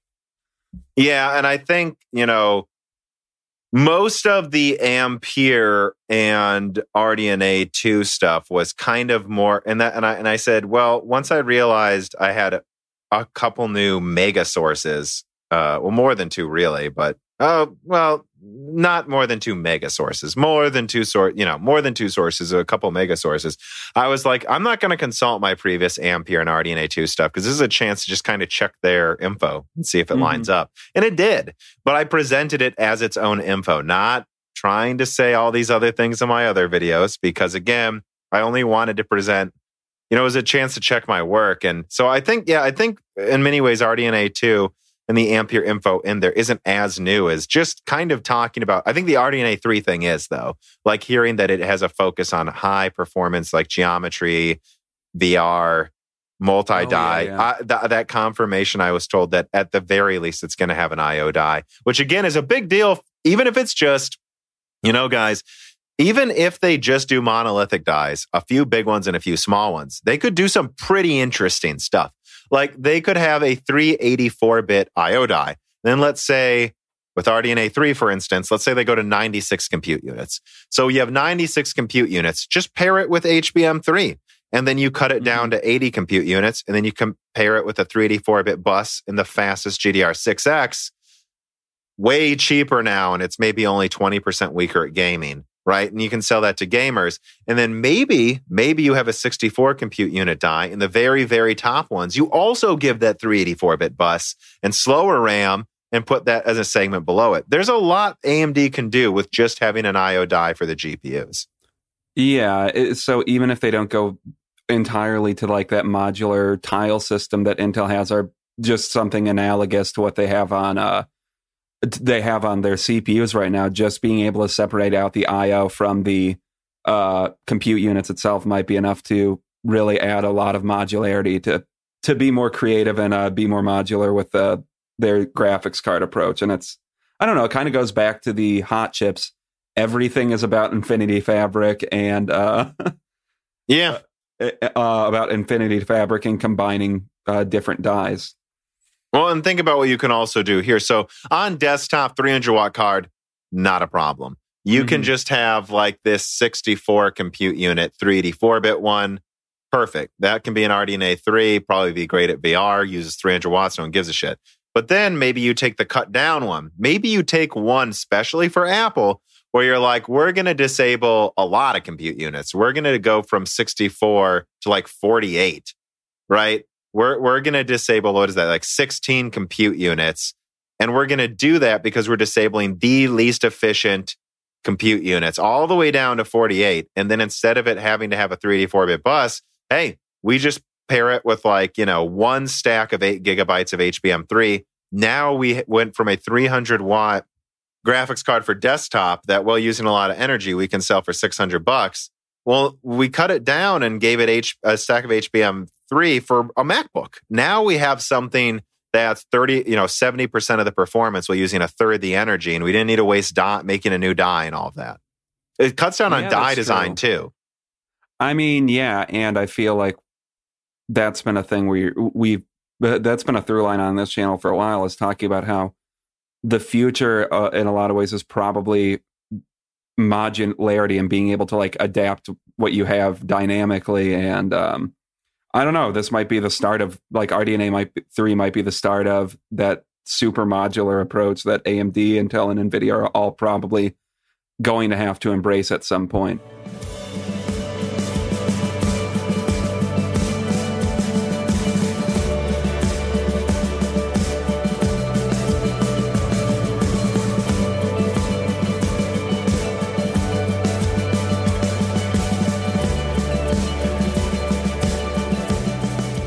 For my new benchmarking station, I did use a legitimate key of Windows 10 Professional, and that's because it's just not expensive if you go to CDK Offers. They did sponsor me to say this, but I used their website, and it works well. They have great customer support, and if you use offer code BrokenSilicon, you'll get 25% off Windows software, and Die Shrink gets you 3% off all software on the website, including game codes. I will reiterate, it was really easy for me to actually set up an account on this website, search for Windows, buy the code using whatever payment method I wanted, and they do have several options, and then I simply got sent the authentic key and downloaded Windows 10 from Microsoft's website. Save yourself some money to get more bones for your dog, and don't stress yourself out using illegitimate keys. These are real keys, and they did sponsor this part of the video. So one more time, that's cdkoffers.com. Use DieShrink for 3% off all software on the website, including Steam games, and Broken Silicon for 25% off software. All right, now let's get to the benchmark.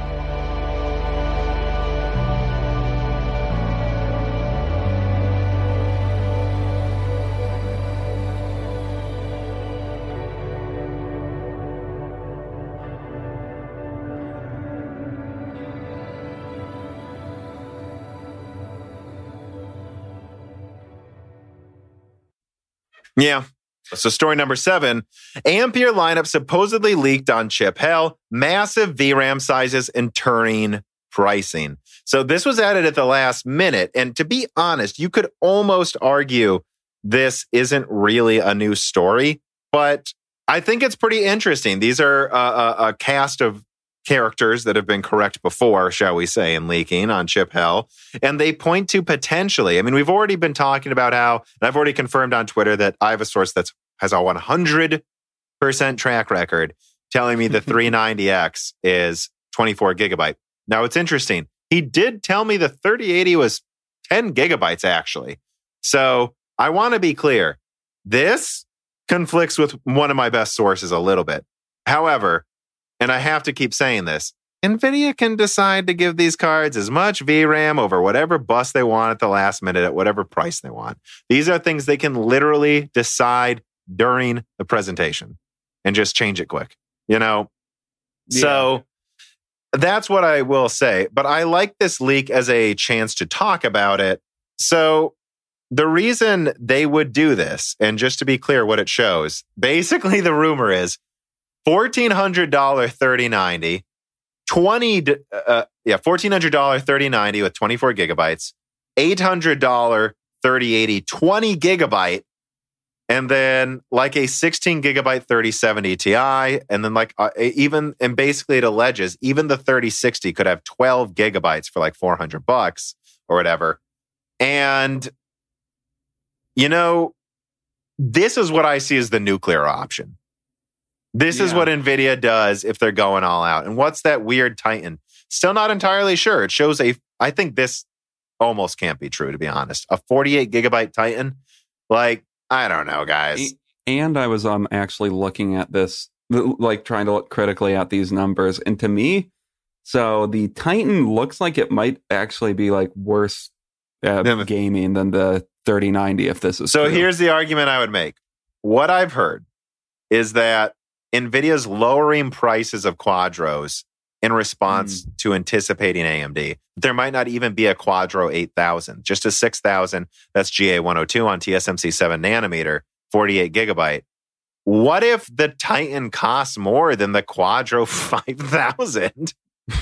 What if it's a $3,000 Titan or $3,500 Titan and the Quadro 24 gigabytes just below it or something?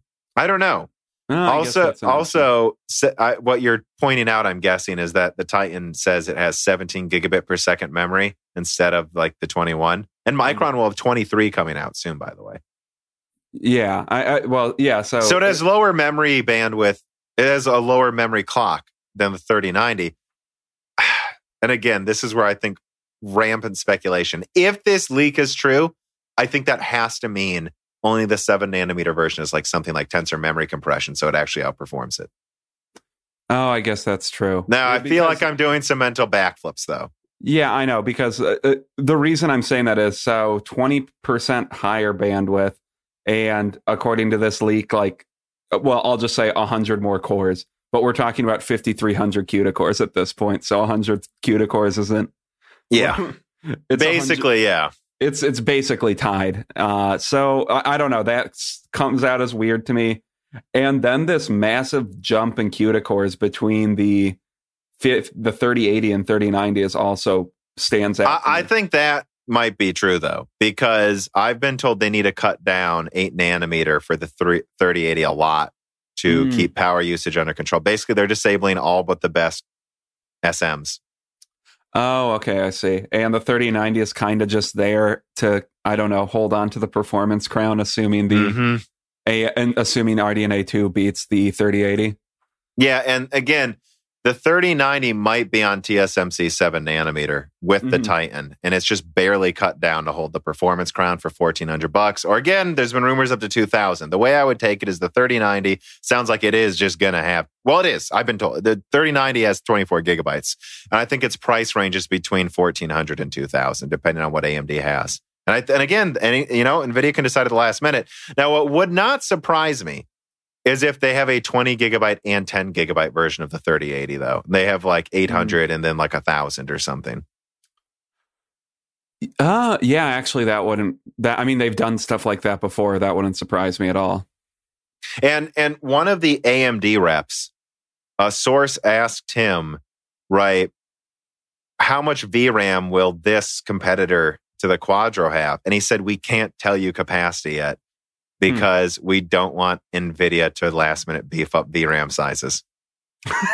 So I'm just letting you guys know. This rumor actually conflicts with one part of a thing I was told. I was told the 3090 is 24 gigabyte, but I was also told the 3080 is 10 gigabyte. Now, they could also launch a 10 and 20 gigabyte version. Or honestly, what if NVIDIA just made the Founders Edition 20 gigabyte, but AIBs were 10? I mean, that's also always an option. I mean, that's seems to be more of a trick out of AMD's handbook, but NVIDIA could also do that. So there's a lot of options, but I think what I want to point out just with these leaks is this is the nuclear option. This is what NVIDIA can do, right? I'm not saying it's true. It was added at the last minute, but and I'll definitely ask some people what if they think this is. All the samples I've seen are 12 gigabytes, but again, why would you be testing that many samples more than 12 gigabytes, right? If you're going to do a bunch of software work, 12 gigabytes is fine and stuff. All right. Any other things to say about this, though? No, I don't think so. I mean, what I would say is this, is if it does turn out that last minute they make the 3080 20 gigabytes, I'm sorry, guys. They're fucking terrified of AMD then. Yeah, and I'm excited to see what AMD's doing then. Because it will really suck if AMD has nothing. That would be hilarious if AMD had nothing and they went with this. Yeah. I mean, at the very least, NVIDIA seems scared indeed. So anyways, though, all right, Jory writes in and says, given that GCN is finished, do you think there's a possibility that Radeon 7 might actually age worse than a 5700 XT, given there might be fewer people working on the game drivers? I don't think that's the issue. I think GCN is going to be well supported. There's been so many cards that have used its architecture or an iteration of GCN. They're basically evolving GCN into CDNA, although I am starting to hear some really interesting things about CDNA where it has its own enhancements that are some things from RDNA 2 and some things that just aren't in RDNA 2. So that is interesting. But no, I don't think it's going to be a driver thing. I just think the 5700 XT is far more powerful than people realize, right? And that it takes it. RDNA 1 is, they weren't quite done fixing RDNA is what basically the story is. And so they made kind of a hybrid of GCN and RDNA, what we would call RDNA 1.5 or RDNA 2 to get something out the door. And also so that it can just straight up use GCN drivers without any headaches. RDNA 2 is the big one, guys. I don't think it's a driver thing. I think RDNA is just really powerful. And that you just have to remember that it's like the differences in cache. The 5700 XT just is a stupid example. I mean, this isn't everything, but it has the same amount of ROPs as my Radeon 7, and it clocks a little faster. And so if you look at the organization, right, of its compute units, I mean, it's kind of organized in a way where it's maximizing the compute units far, far more than Vega does. That might be why Vega doesn't age magically as well. It's just RDNA is a powerful new architecture. Well, yeah. Even the hybrid version. Yeah, and more powerful for gaming, right? Because ROPs are very important for scaling and gaming performance, correct? And it's pixel fill rate, Yeah. And so RDNA 2 supposedly will be good at a lot of other things, though. But yeah. So, and Keith writes in and he says, would you bet a $100 bill that the best RDNA 2 card would beat a 3080 Ti? No. Easy answer for me there. And I think people keep thinking I'm overhyping AMD. No, what I'm saying is I think AMD's RDNA 2 is way better than Turing. I'm not saying it's going to beat more than a 3080, and I'm I'm not sure it's going to beat a 3080 either, right? But I think people go, so you think it's weak? It's like, no, I think the 3080 could be stronger than you guys think.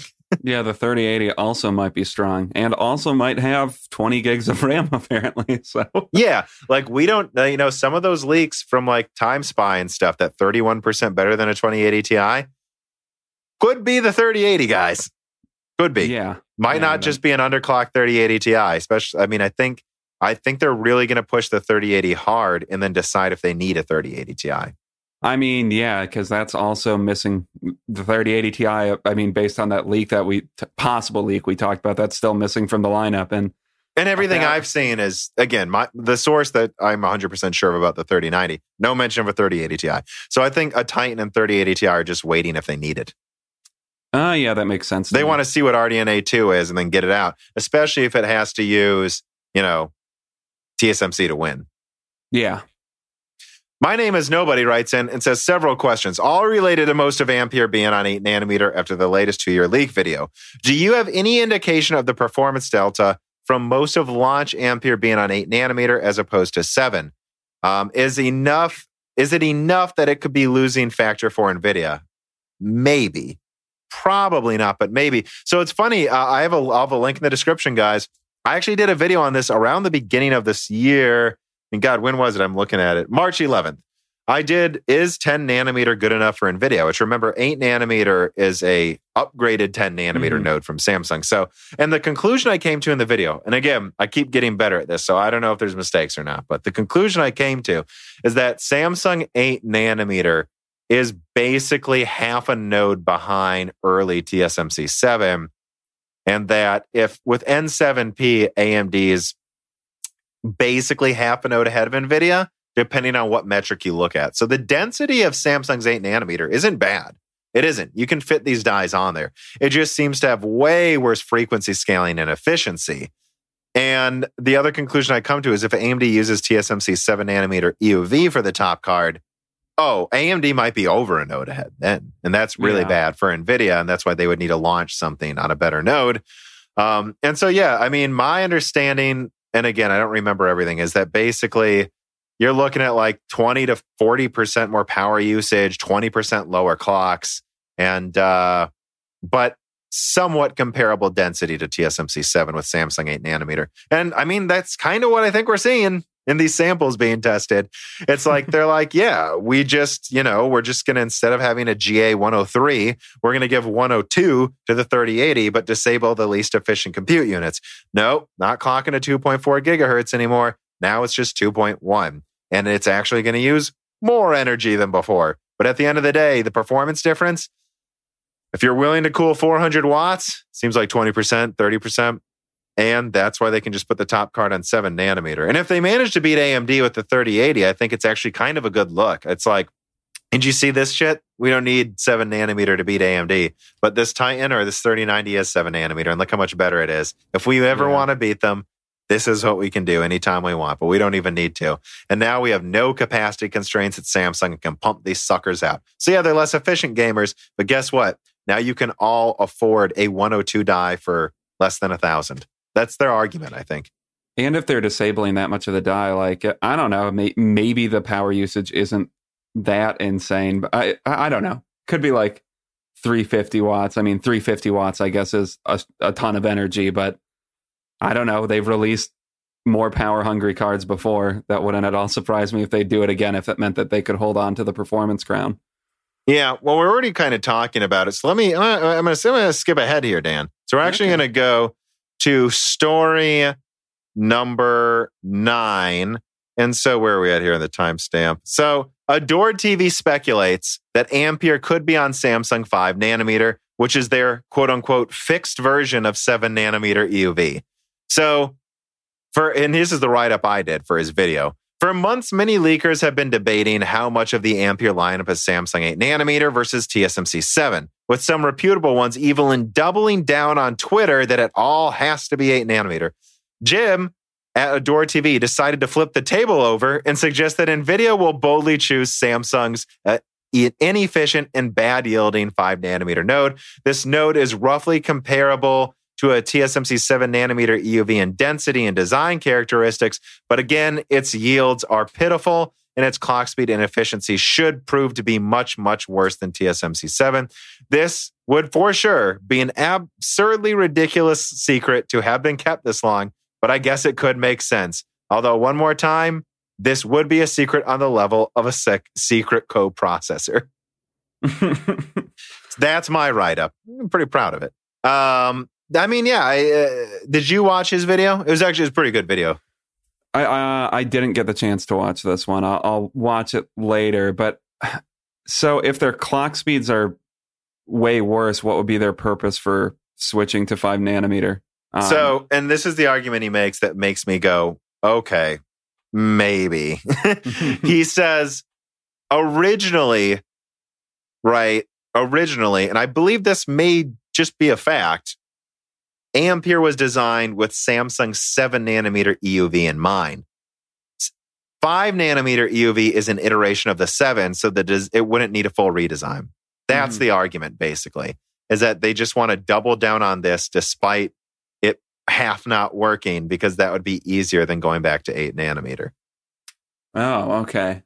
And that would also explain why they have to cut down the 3080 so bloody much, and why they would have canceled the 103 die, because they're like, we're going to need really cut down dies. Oh, that's really interesting. So it's like, yeah, this half of these just won't work, but we'll be able to pump them out on quote unquote 5 nanometer without having to redesign everything. I mean, I guess maybe that would suggest that they're kind of strapped for cash, though, wouldn't it? No, I don't think so. It's just cheaper is cheaper. And so again, like, I think that's an understandable argument, though. It, like, when you put it that way, it was originally designed for 7 nanometer EUV. This is supposedly the fixed version, and they canceled 103 to go to 102 almost last minute. That's probably why. There's an argument here. There's a very real argument. If he is sure a source he has is 100% true, there's definitely an argument, that this could be true. However, when I said this on Twitter, like, to some people, I want to be clear about one thing. I'm sure of my Ampere info. Like, more info keeps coming out that what I've reported is true. So nothing I've reported changes. Just cross out 8 and put 5 if Adored's right. Which I was talking to Matthew, who works for Adored, and I was like, and he seems to think because of that detail, my info can't be true. No, dude. All I've been told is validated at Samsung, and all of my sources assume 8 nanometer. So you're just, I guess, not assuming. Why can't I think of? You're inferring that they're going to be using 8 nanometer because that's the one that on its face makes the most sense. Well, and its density is pretty close to 7 nanometer, I thought. And so what I said on Twitter is this: none of my info changes about Ampere. I'm sure of it by now. I now have so many sources saying the same thing. People that I've verified, employment names you would recognize. No, guys, I'm sure of my Ampere info. But what that means, though, is if this is really 5 nanometer, that's how bad their 5 nanometer is compared to TSMC 7. And you can bet I'll do a video about that then, going, it's so bad I thought it was 8. Where they have to cut down their dies by 20% to get them to work. Well, I mean, I was told it seemed like one of the full dies on GA102 overwhelmed the air conditioning. The quote was, it can still boost to 1.9 gigahertz standard with like a 350 watt graphics TDP limit, like literally telling the card you can't use more than this, and it was boosting to 1.9 gigahertz.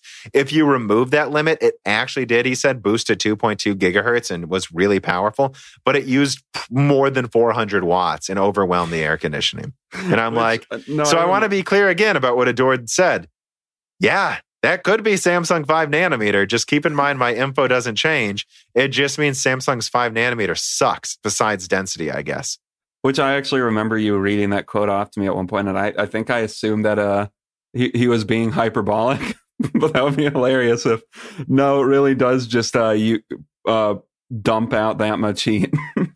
I mean, if it's using 400 watts, the heat's got to go somewhere. Yeah, that's true. And so I want to be clear about this leak. Look, I talked to some people that aren't even sources, just what do you think about this, right? And it's like Qualcomm just canceled Samsung's 5 nanometer, saying it's not high performant enough, moving to TSMC, I believe, was the company. And so, and I believe that IBM's launching on Samsung 7 nanometer in a year. So, I do think this leak has to be taken with a grain of salt. And I think Adord even said that as well. He said, take this with a massive pinch of salt. And then he flips over the table and says, what if it's neither 8 or 7? But I want to say it again. Doesn't change what I reported. If it's 5 nanometer, then NVIDIA's insisting on going with what they might perceive as no worse than 8 anyways. They'll just cut down cards. And again, it has the benefit of not as much of a redesign, and they can hope yields improve over time, and then they can do a refresh that works. Kind of like Fermi. Ampere may be NVIDIA's Fermi if it's like just straight up, if it's on 5 nanometer. This sounds so much like, again, I would be worried about Ampere's reliability though, because this happened with Fermi and they had failures left and right. We had so many of our cards from Fermi break because of it too. Yeah, that's true. And it's not because it uses a lot of energy. My Vega's been mining in the other room 24/7 for, God, almost 3 years now, Dan, since 2017. Nothing, no problems. But that's because the node worked and it was meant to use that much energy. I would really worry about reliability of Ampere cards if it's on Samsung 5 nanometers. So that's a warning I'll give everybody. Oh, yeah. I mean, that makes sense. Does it make a lot of heat? That doesn't correlate with if something is going to break. Is the machine designed to handle that amount of heat? Right, and was this designed with this node being in such a shitty state? Yeah, it's like a car is designed to explode thousands of times a minute, and it doesn't ever...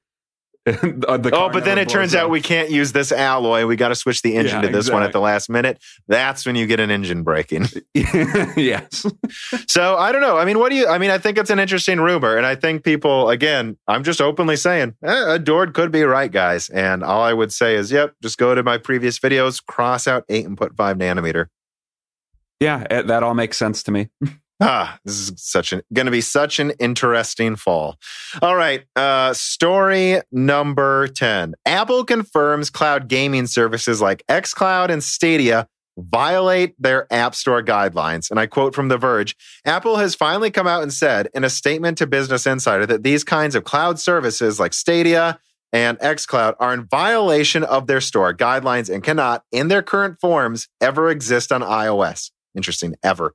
The primary reason, they offer access to apps Apple can't individually review. Apple doesn't know what you're buying or playing on its devices because it can't review them beforehand. It also doesn't see any revenue from these services if they simply allow you to access a subscription, which was the crux of a big showdown between Apple and Basecamp, the creators of a new email service, Hey, last month as well, which resolved only when Basecamp compromised with the iPhone maker by adding a free sign-up option to its iOS app. In other words, unless it's a full remote desktop app, a cloud gaming service is not allowed as these guidelines are written today, even though very narrowly tailored LAN services like Steam Link and Sony's PS4 Remote Play are seemingly still allowed.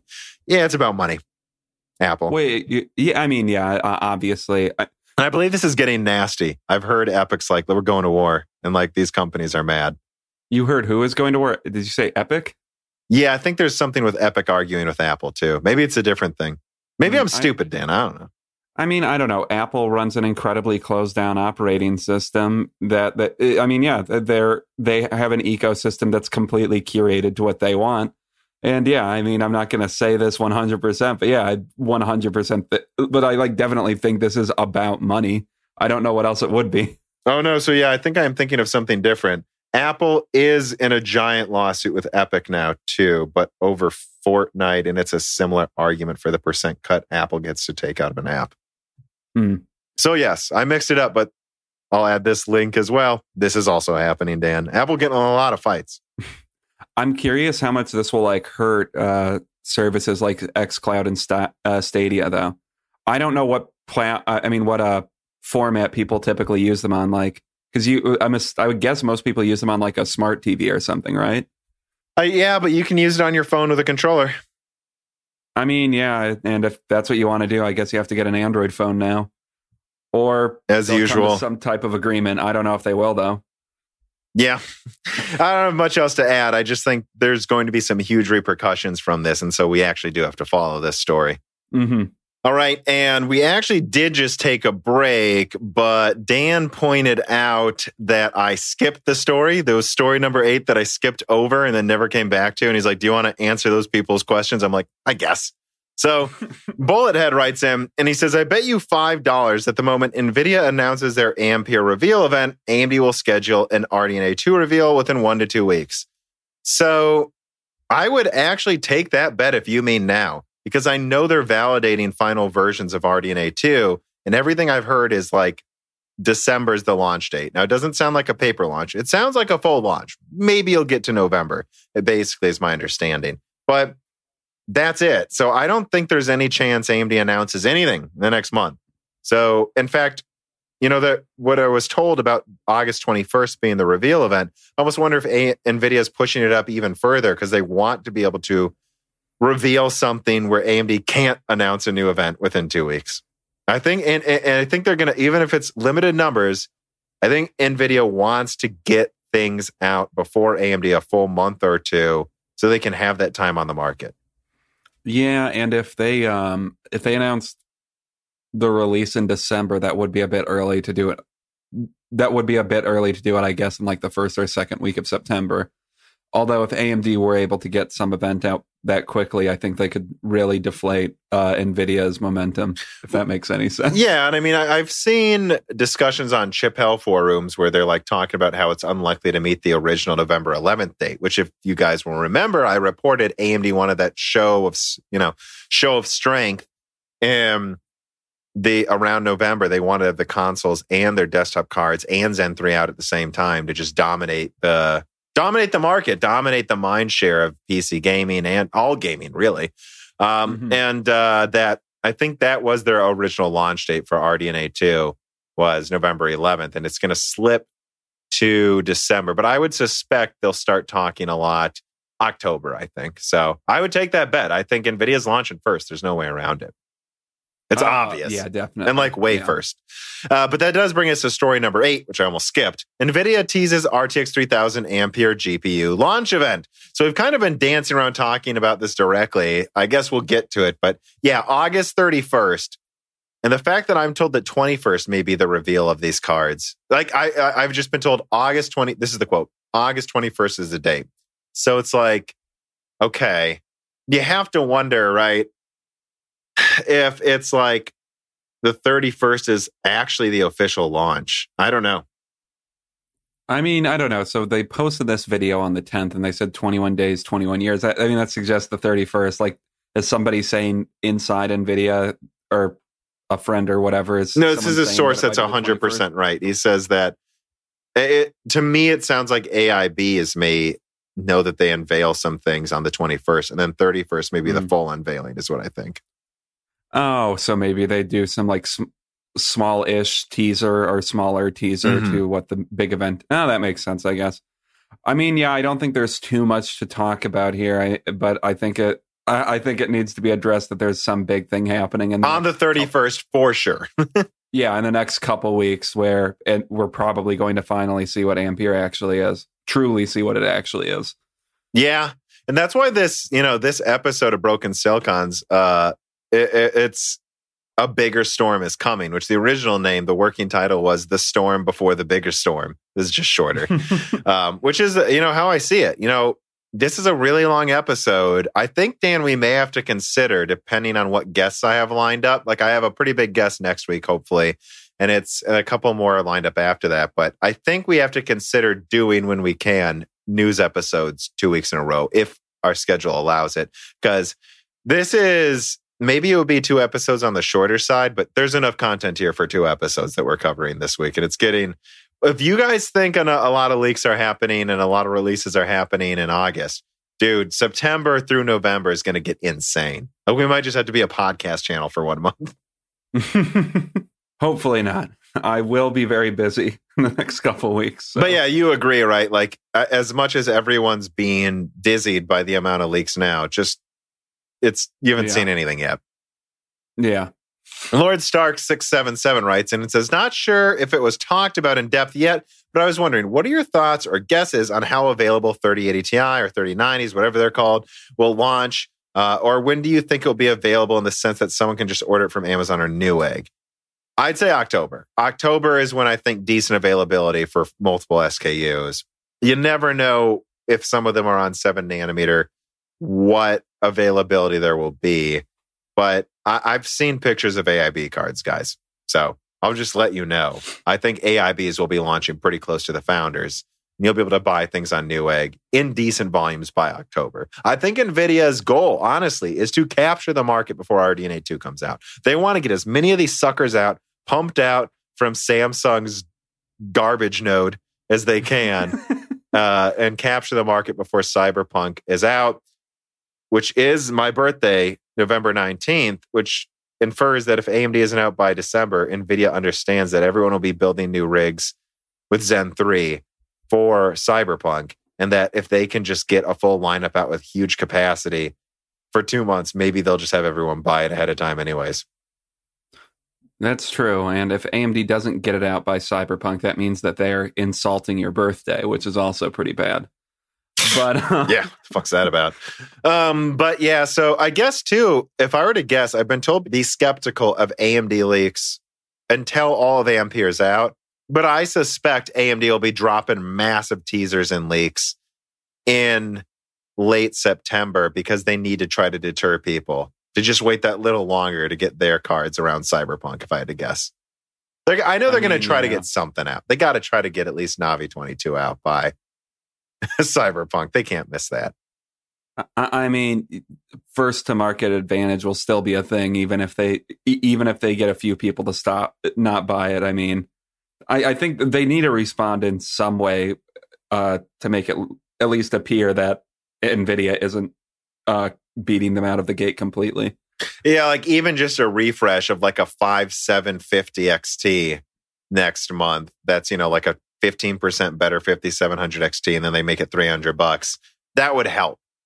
Yeah. Having said that, Cyberpunk's ray tracing is a big marketing part of that game, and I think NVIDIA is going to have some pretty powerful 3060s. I don't know. I mean, or if they're confident enough in what their final lineup is going to be, do some sort of paper launch. Yeah. All right. Well, so we went back to that. Thank you for reminding me about that story, Dan.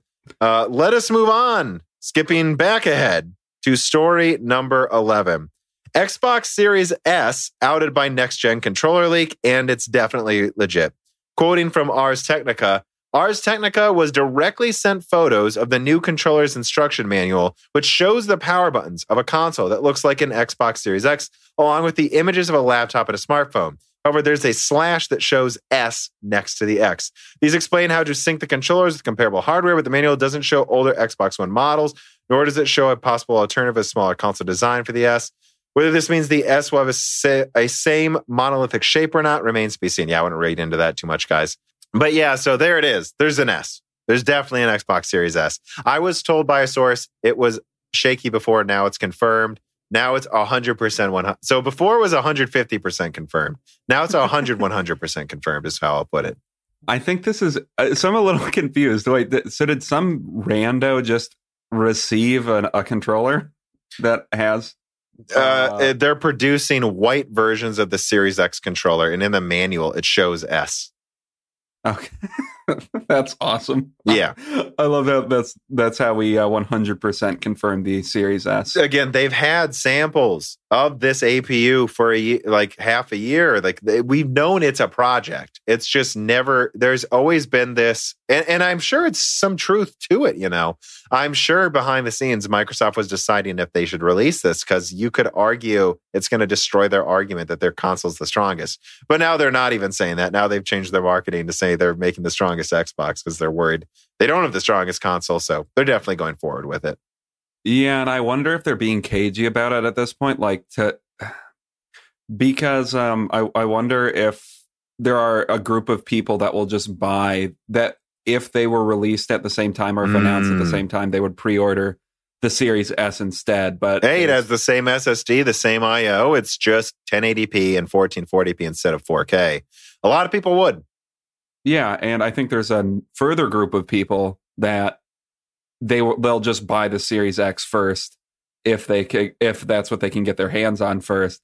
So maybe they're being cagey about the Series S right now because I don't know. They're hoping maybe some people will buy it. You know, and that's the thing, and that's what one source told me too, that he believes the Series S will be launched end of year, maybe even early next year, or like a month after the X, because they want to launch with at least a few weeks, at least, of the Series X being marketed as the super powerful console. And once people think of Xbox as powerful, then they'll launch the cheaper one without a disk drive that's like, a third the rasterization performance, which lines up perfectly basically with running 1080p instead of 4K. I think that argument makes sense, and it does sound like that's what they're going to do. But I continue to believe the shrewder business move, they should just call this episode Tom Plays Armchair CEO.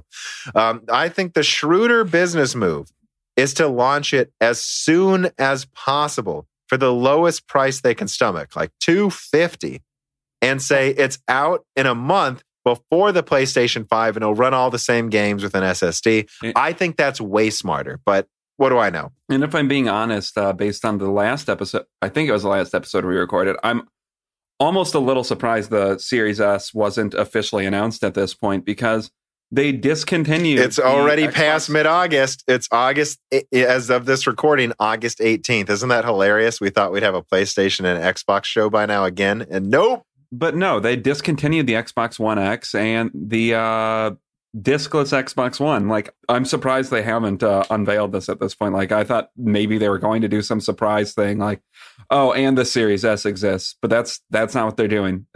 So I think that suggests it is coming out after, right?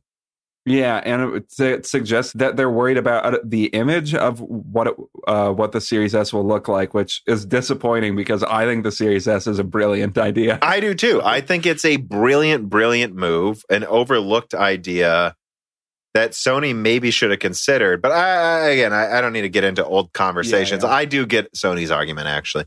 But yeah, I do too. And I think that it's almost sometimes like I feel like Microsoft doesn't realize how good some of their good ideas are and how bad some of their bad ideas are. I mean, to me, it's almost like, I don't know the exact right analogy is, but it's like, oh, you think everything needs to go to 4K? I bet 60% of people don't give a shit. Yeah. If the other game launch it for $250 right now, a month before the PlayStation comes out, and you can take market share. It's like, come on. I know. Whatever, though, that's not what they're doing, I guess. Yeah, we're going to get into other dumb decisions they made. Cruster writes in, hi, trendsetters. I wanted to ask about a comment that Red Tech Gaming made about, isn't it Red Gaming Tech? I don't know. Made about the yields at AMD being better than expected for PS5 and Xbox Series X. He said that the yields are so good that they may consider enabling more of the silicon in the PS5 and Xbox. And that they could ramp up the frequencies a bit. My question is, how could better yields in silicon improve frequency? Cheers. I think he had a little beer sign in the original post too. So, I mean, this is something I've also heard. And no, it wasn't from him. I had source who told me the God of War thing and hinted at the other exclusive I can't talk about for PS5. He said, yeah, I mean, and it is true, by the way, that the yields on TSMC 7 nanometer are like, they were at like 80% yields the end of last year. I mean, I think they've been at 95 or more % yields for a while. TSMC 7 nanometer is very mature, almost as mature as like their 12. Well, it's not as mature as their 12. I can't say that, but it's like in terms of like dies, you don't necessarily need to disable a part of it. It's going well. And they were going to disable 2 dual compute units, right? So 4 CUs total. 4 CU, yeah. Yeah. So, and again, really AMD should call them DCUs from now on. It's not compute units. They have to disable 1, they're going to disable 2. So the argument is, and I know these discussions have happened at Sony and Microsoft, that they might go to 38 and 54 compute units, or at the very least the Xbox Series S, maybe 22 compute units instead of 20. And I think that's possible. However, after seeing the Hot Chips Xbox show, and again, it could be a hidden secret, Could be. But we're seeing so much. We still don't know the price of these consoles a couple months, 3 months before they come out. Like, yeah, maybe they're playing chicken and Xbox doesn't want to reveal they updated the performance. Maybe. But I kind of suspect the Xbox Series X isn't going to get any tweaks. They're just going to try to focus on keeping it $500. And I think the Series S may get an upgrade because they want to ensure it doesn't struggle with any games. If anything, you want to make sure the Series S, it plays it safe with more than running 1080p, so you don't get any of these comparisons where they're like, I mean, I think ideally something like the Series S it would literally, like, it gets the exact same performance at 1080p. Like, all games, like, okay, 1080p, the Series X gets 124K, the Series S gets 120 1080p. I think that's the ideal situation, but I don't know if that's how it'll pan out. But yeah, so the Series S being as strong as it needs to be, I think is important for marketing. And this is a little bit of speculation, but there's some dot connecting here.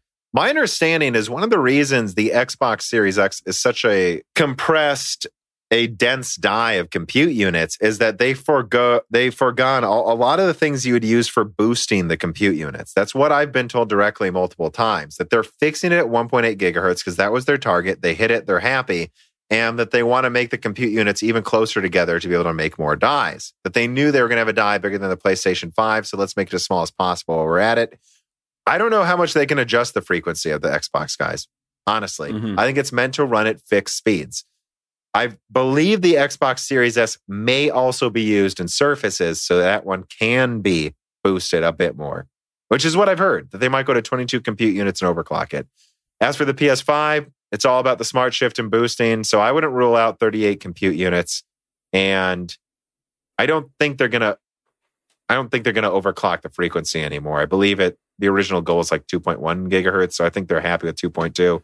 I think they could enable more, though. And again, I know for a fact PlayStation was considering 16 gigabit per second memory, which again, I have to say, I really hope they go with, because that thing I do think needs a bit more bandwidth.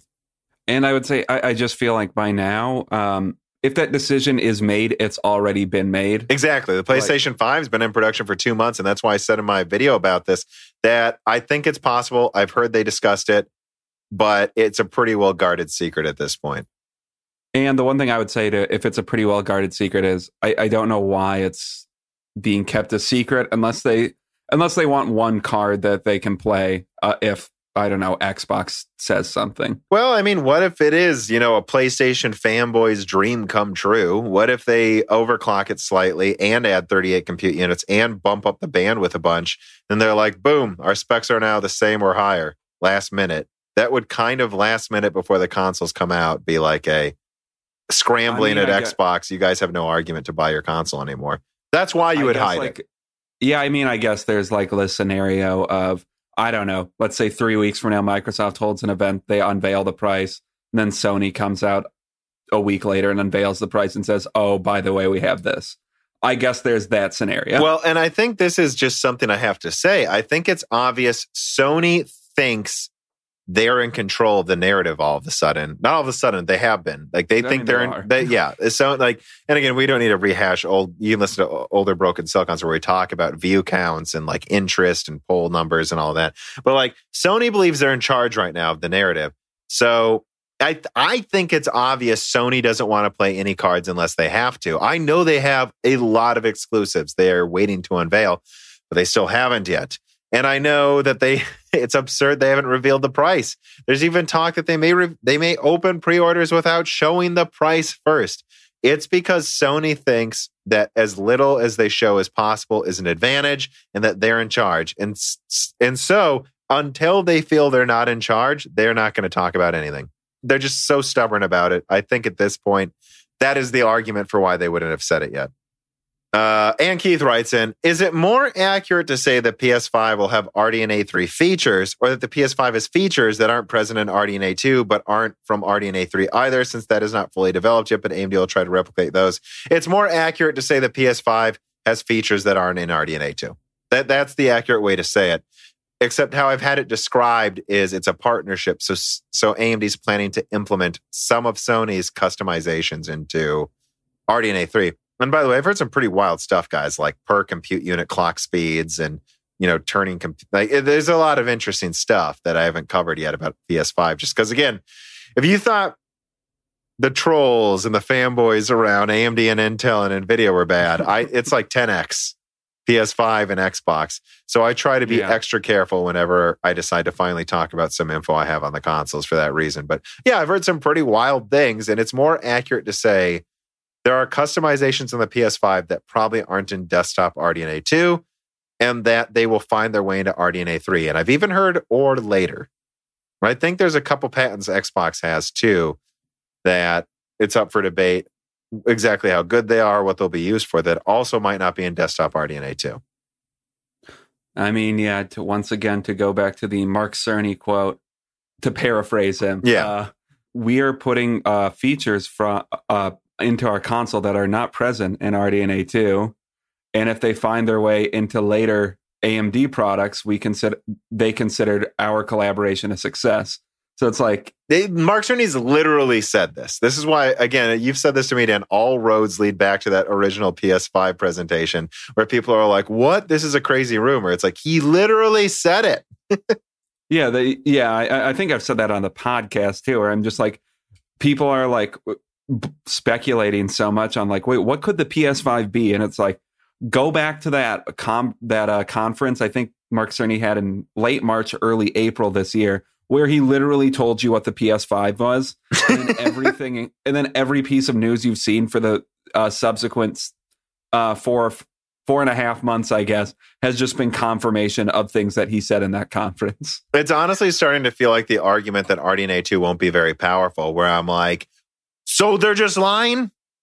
Like, the numbers suggest this is how good it is. And these are official numbers. But yeah, so story number 12. Microsoft delays Halo Infinite to 2021. Now, this is something that didn't necessarily need to be its own story, but there's a lot of repercussions around this that I want to discuss that I'm not hearing. See, because you either hear people downplaying how big of a deal it is, or you hear people almost like, honestly, just like PlayStation fanboys, like, Xbox dead. I'm not hearing a lot of intelligent discussion around Halo Infinite's delay. It's either a fanboy on either side. As usual with consoles, it seems, by the way. So here's what I'm going to do. I have some things to say, but let me quote here first, just from The Verge. Microsoft and 343 Industries are making the decision to delay the launch of Halo Infinite to 2021. 343 Industries says the delay is related to the ongoing coronavirus pandemic, as employees have shifted to work from home, and development of large games has been particularly difficult for many in the industry. I've been told, by the way, is they outsource a lot of its work, and that's a problem. But so here's my problem. Again, like I said, it's usually fanboys talking about it, but number one, it's really bad. This was Xbox's big game at launch, and now they don't have it. And I think people aren't thinking about what this means. This idea that it was the coronavirus, I think, is just absolute bullshit, because they didn't announce this before the gameplay reveal. They announced this after, thus inferring they are delaying it because everyone told them it was bad, and it required everyone else telling them it's bad for them to realize it's not ready.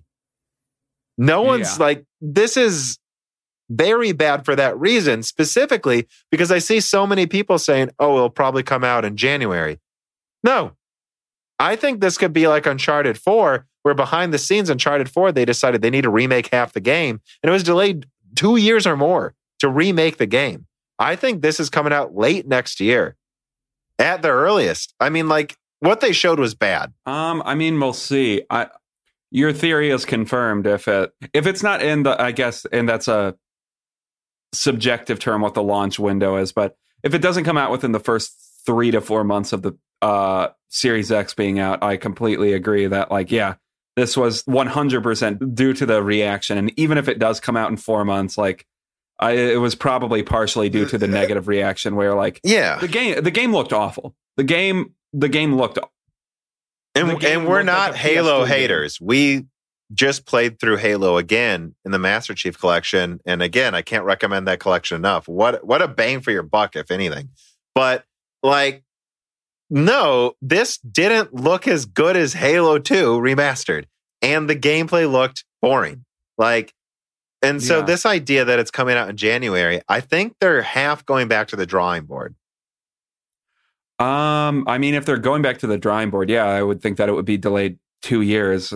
That it might need to be. I mean, do you really want to release this as a mediocre game? The last Halo was called mediocre. This could kill the series if it's not really good. That's true. I mean, because I guess my assumption is that they're going back in to update some of the graphics, but the graphics weren't my problem. My problem was I wasn't seeing anything new in the gameplay. They even had a grappling hook that he did nothing with in the demo, making me wonder if the grappling hook was literally just a last minute, let's add this. I guess 5 months from now, if we see a new demo where they're showing off the grappling hook a lot more, then you're probably right. And again, we're not hating, guys. We're not fanboys. We like Halo. I'm just saying I don't see enough intelligent discussion around this.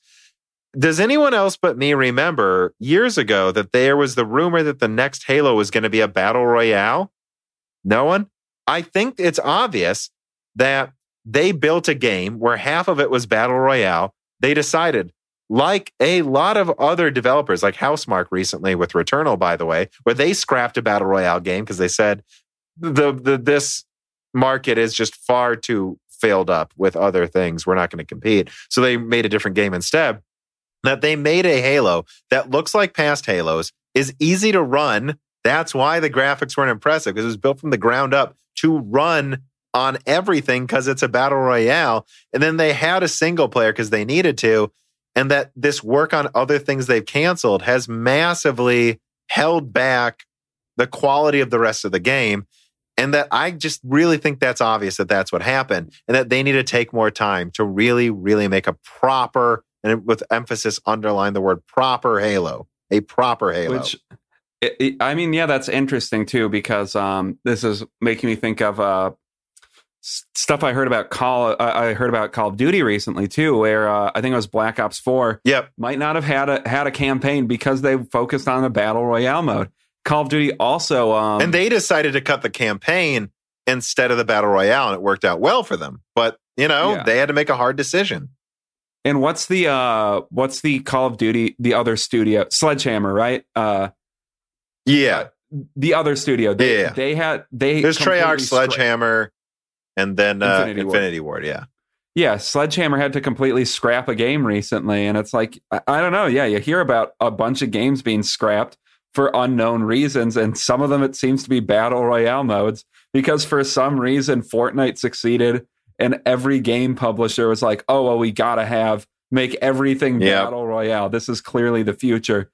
When no, Fortnite and PUBG saturated the battle royale market, and that's it. Well, it's like when everyone thought because of Call of Duty 4, you need to tack on a multiplayer, and then you get BioShock 2 with some stupid ass multiplayer no one played, and this is and it happened all over again. It's like, no, they made a game that people liked, PUBG. That there's other ones with names Apex that are Legends. Apex Legends. These games exist, but not everyone can make one that does well. I mean, on Battlefield 5, there's like tens of thousands of people playing online at once, and you can't get in a Firestorm match because no one's playing it. No one wants it in their other games. Yeah, I know. And they, but the Battlefield 5, they added it later with one map. To think that you can put all this effort, it takes a lot of work to make a battle royale game. That if that was, and I think it's true that was one of the initial goals of the Halo, that it wouldn't affect every other part of development.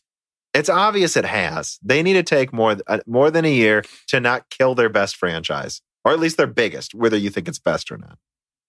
Yeah, and I was, I think I was initially trying to make the point that all of this other stuff flew under the radar because, frankly, a Call of Duty game comes out every year. Sure, people don't notice that much if one game is worse than the other.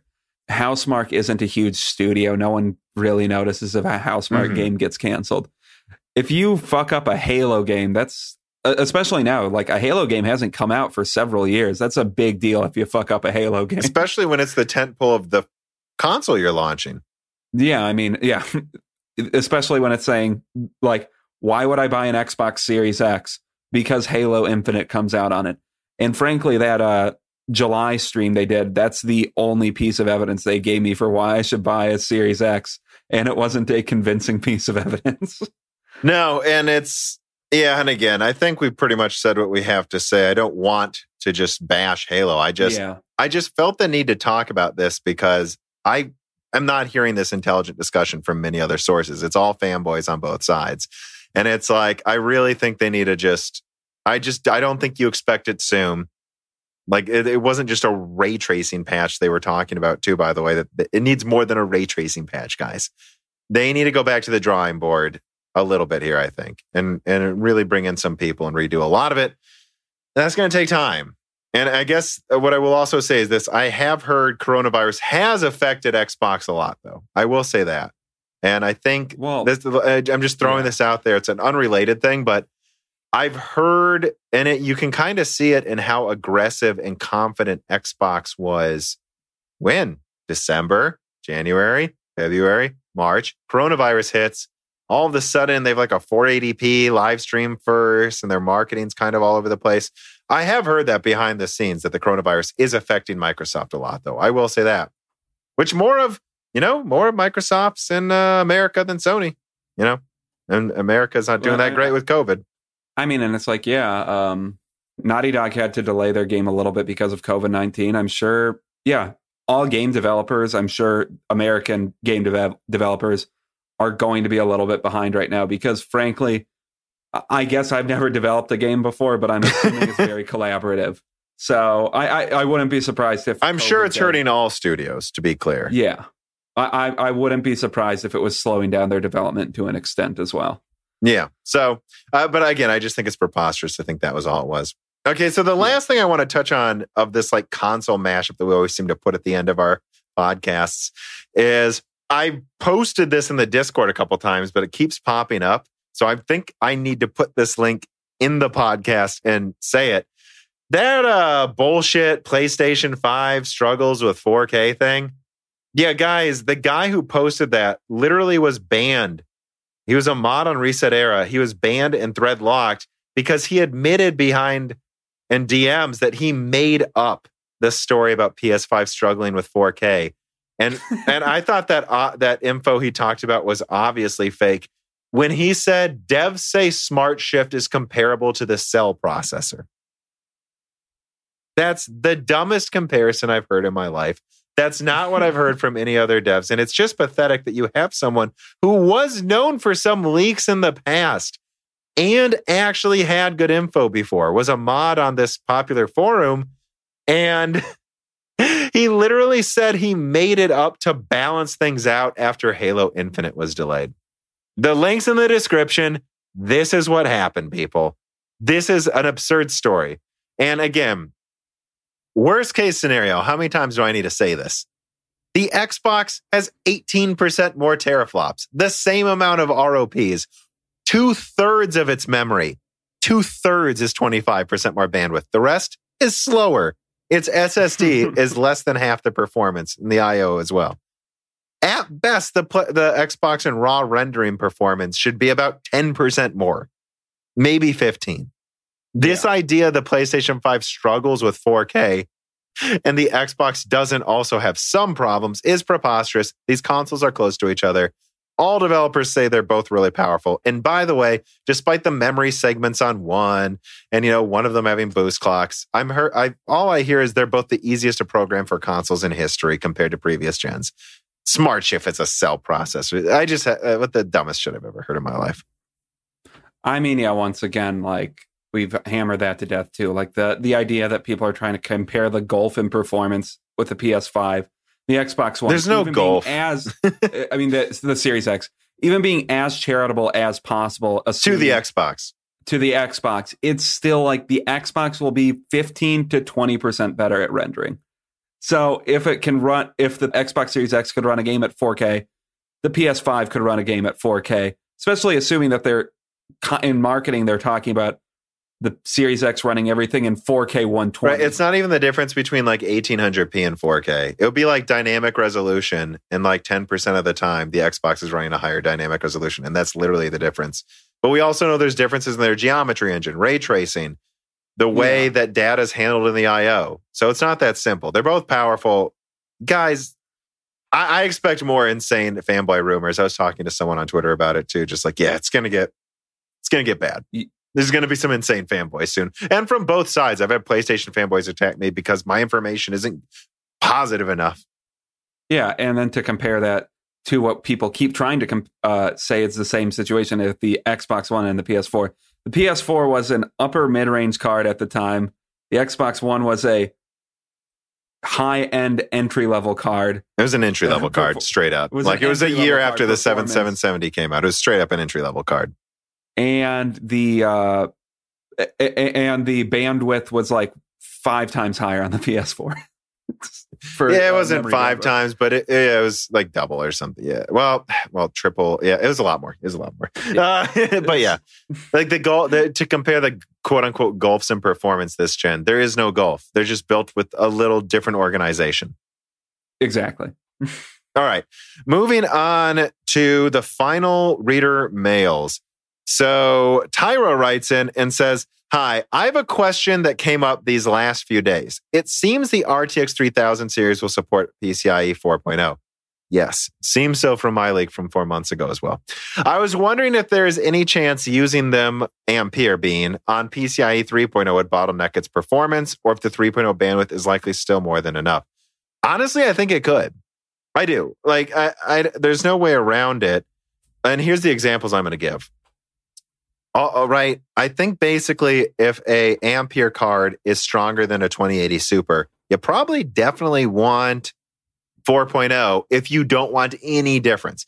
But then you got to decide, do you care if you have a 10% difference in maximum frame rates? Because the minimums will probably still be the same. Remember one of my first builds, I accidentally for a while ran my card out of a PCIe 1.0 times 1 slot, I think. And I thought it was 2.0 time. It might have been. I don't remember. You're right. It was either, I think it was 2.0 times 1. Yeah, I think you're right. But it was a 16th shape, so you could put a full graphics card in it. And I think the minimums on Metro 2033 were the same. It's just the averages were like 10% different. So yeah, minimums are what's important. So you just need to decide if you care. But look, guys, already the 5700 XT gains a few percentage points in with PCIe 4.0. They found this on Horizon Zero Dawn just recently. I don't even know what the difference was there. I think it was more than a 4%. And that was for the 5700 XT. Also, the 5500 XT only has 8 PCIe lanes of 4.0. And they found that on a 3.0, that the 4 gigabyte one, especially because it has to swap memory more because it's only 4 gigabytes, has double-digit performance losses in mini games. So I think there's no way around it. If the 5500 XT has that with times 8 4.0, I don't know. So what's double that in performance? Like I said, around a 2080 Super. So yeah, I think if it's above a 2080, you're getting some losses. The 5700 XT already sees some losses. And the answer is yes. But is it going to be a 50% performance loss? Probably not. It's up to you what's worth buying. There's always some bottleneck in your system. I mean, yeah, and it's like having if you have a valve turned on that allows more water through, like it's never going to hurt anything, and it usually does seem to help. Like even if on paper, like these PCIe 4.0 isn't strictly necessary, it does seem to usually help. It's more bandwidth. Amount. But exactly. It's not that negligible on high-end cards anymore. And we saw a similar thing with GCN 1.0, the 7970 at launch. Everyone said 3.0 doesn't matter versus Fermi.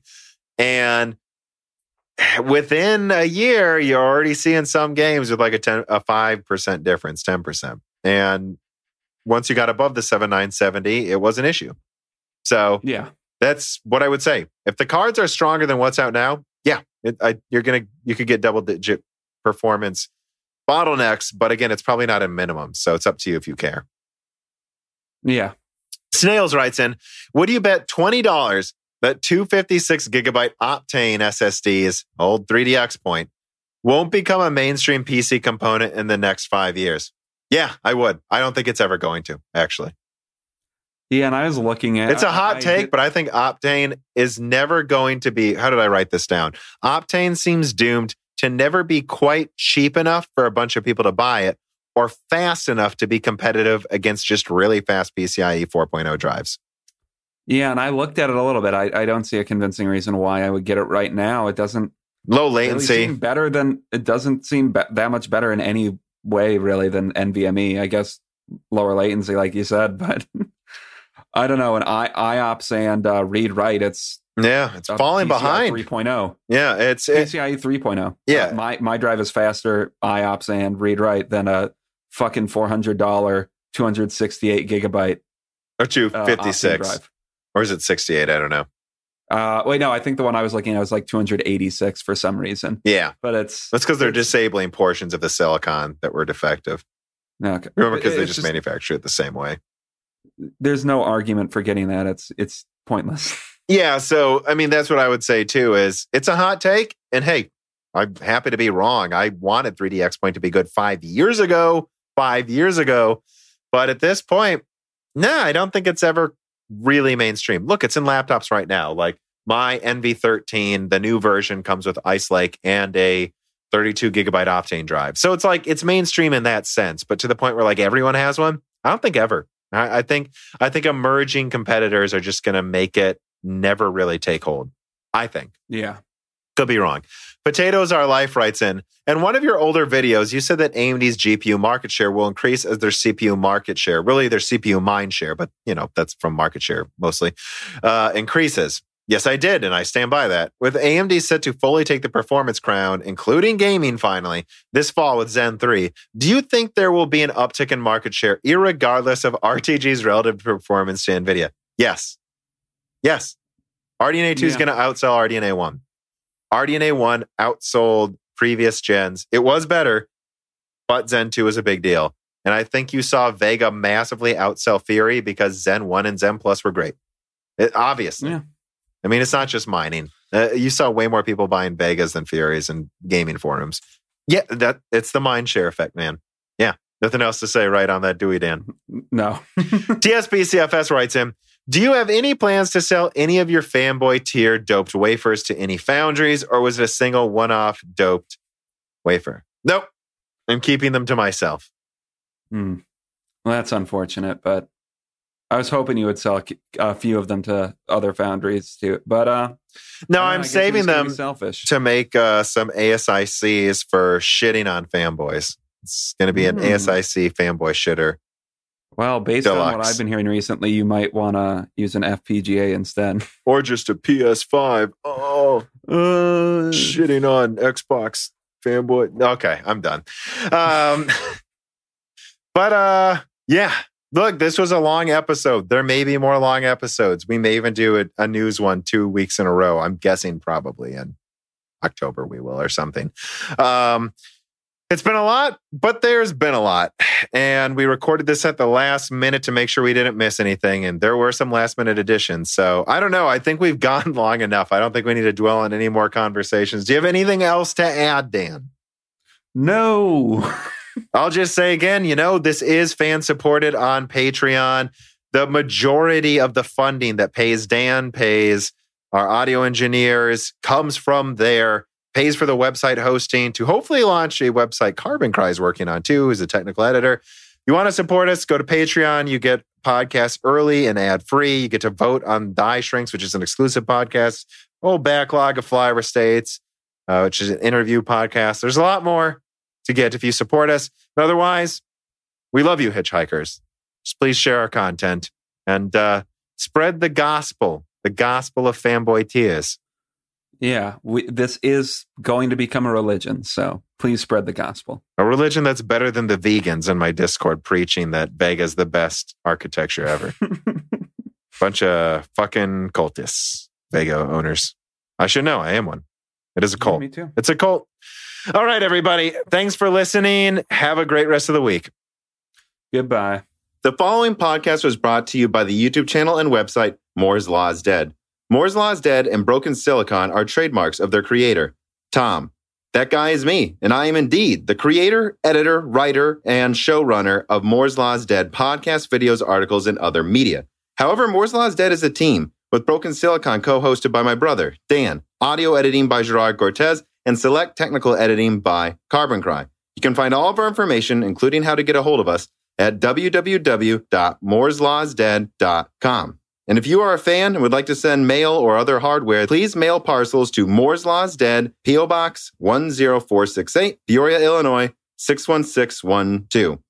And speaking of fans, without exaggeration, the patrons are solely responsible for the continued distribution of the content you just listened to. And so if you have some extra money, but only if you do, please consider supporting us. For just $2 a month, you get access to the exclusive podcast Die Shrink, voting on subjects of future podcast episodes, the ability to have your questions read aloud on Broken Silicon, Die Shrink, and Loose Ends, and of course, the Moore's Law is Dead Discord full of like-minded people who would love to meet you. I am one of them.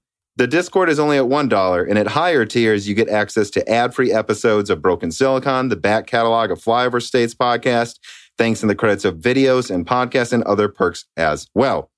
And if you cannot afford to support us, please just share Moore's Law's Dead videos and podcasts with friends and family on social media and Reddit.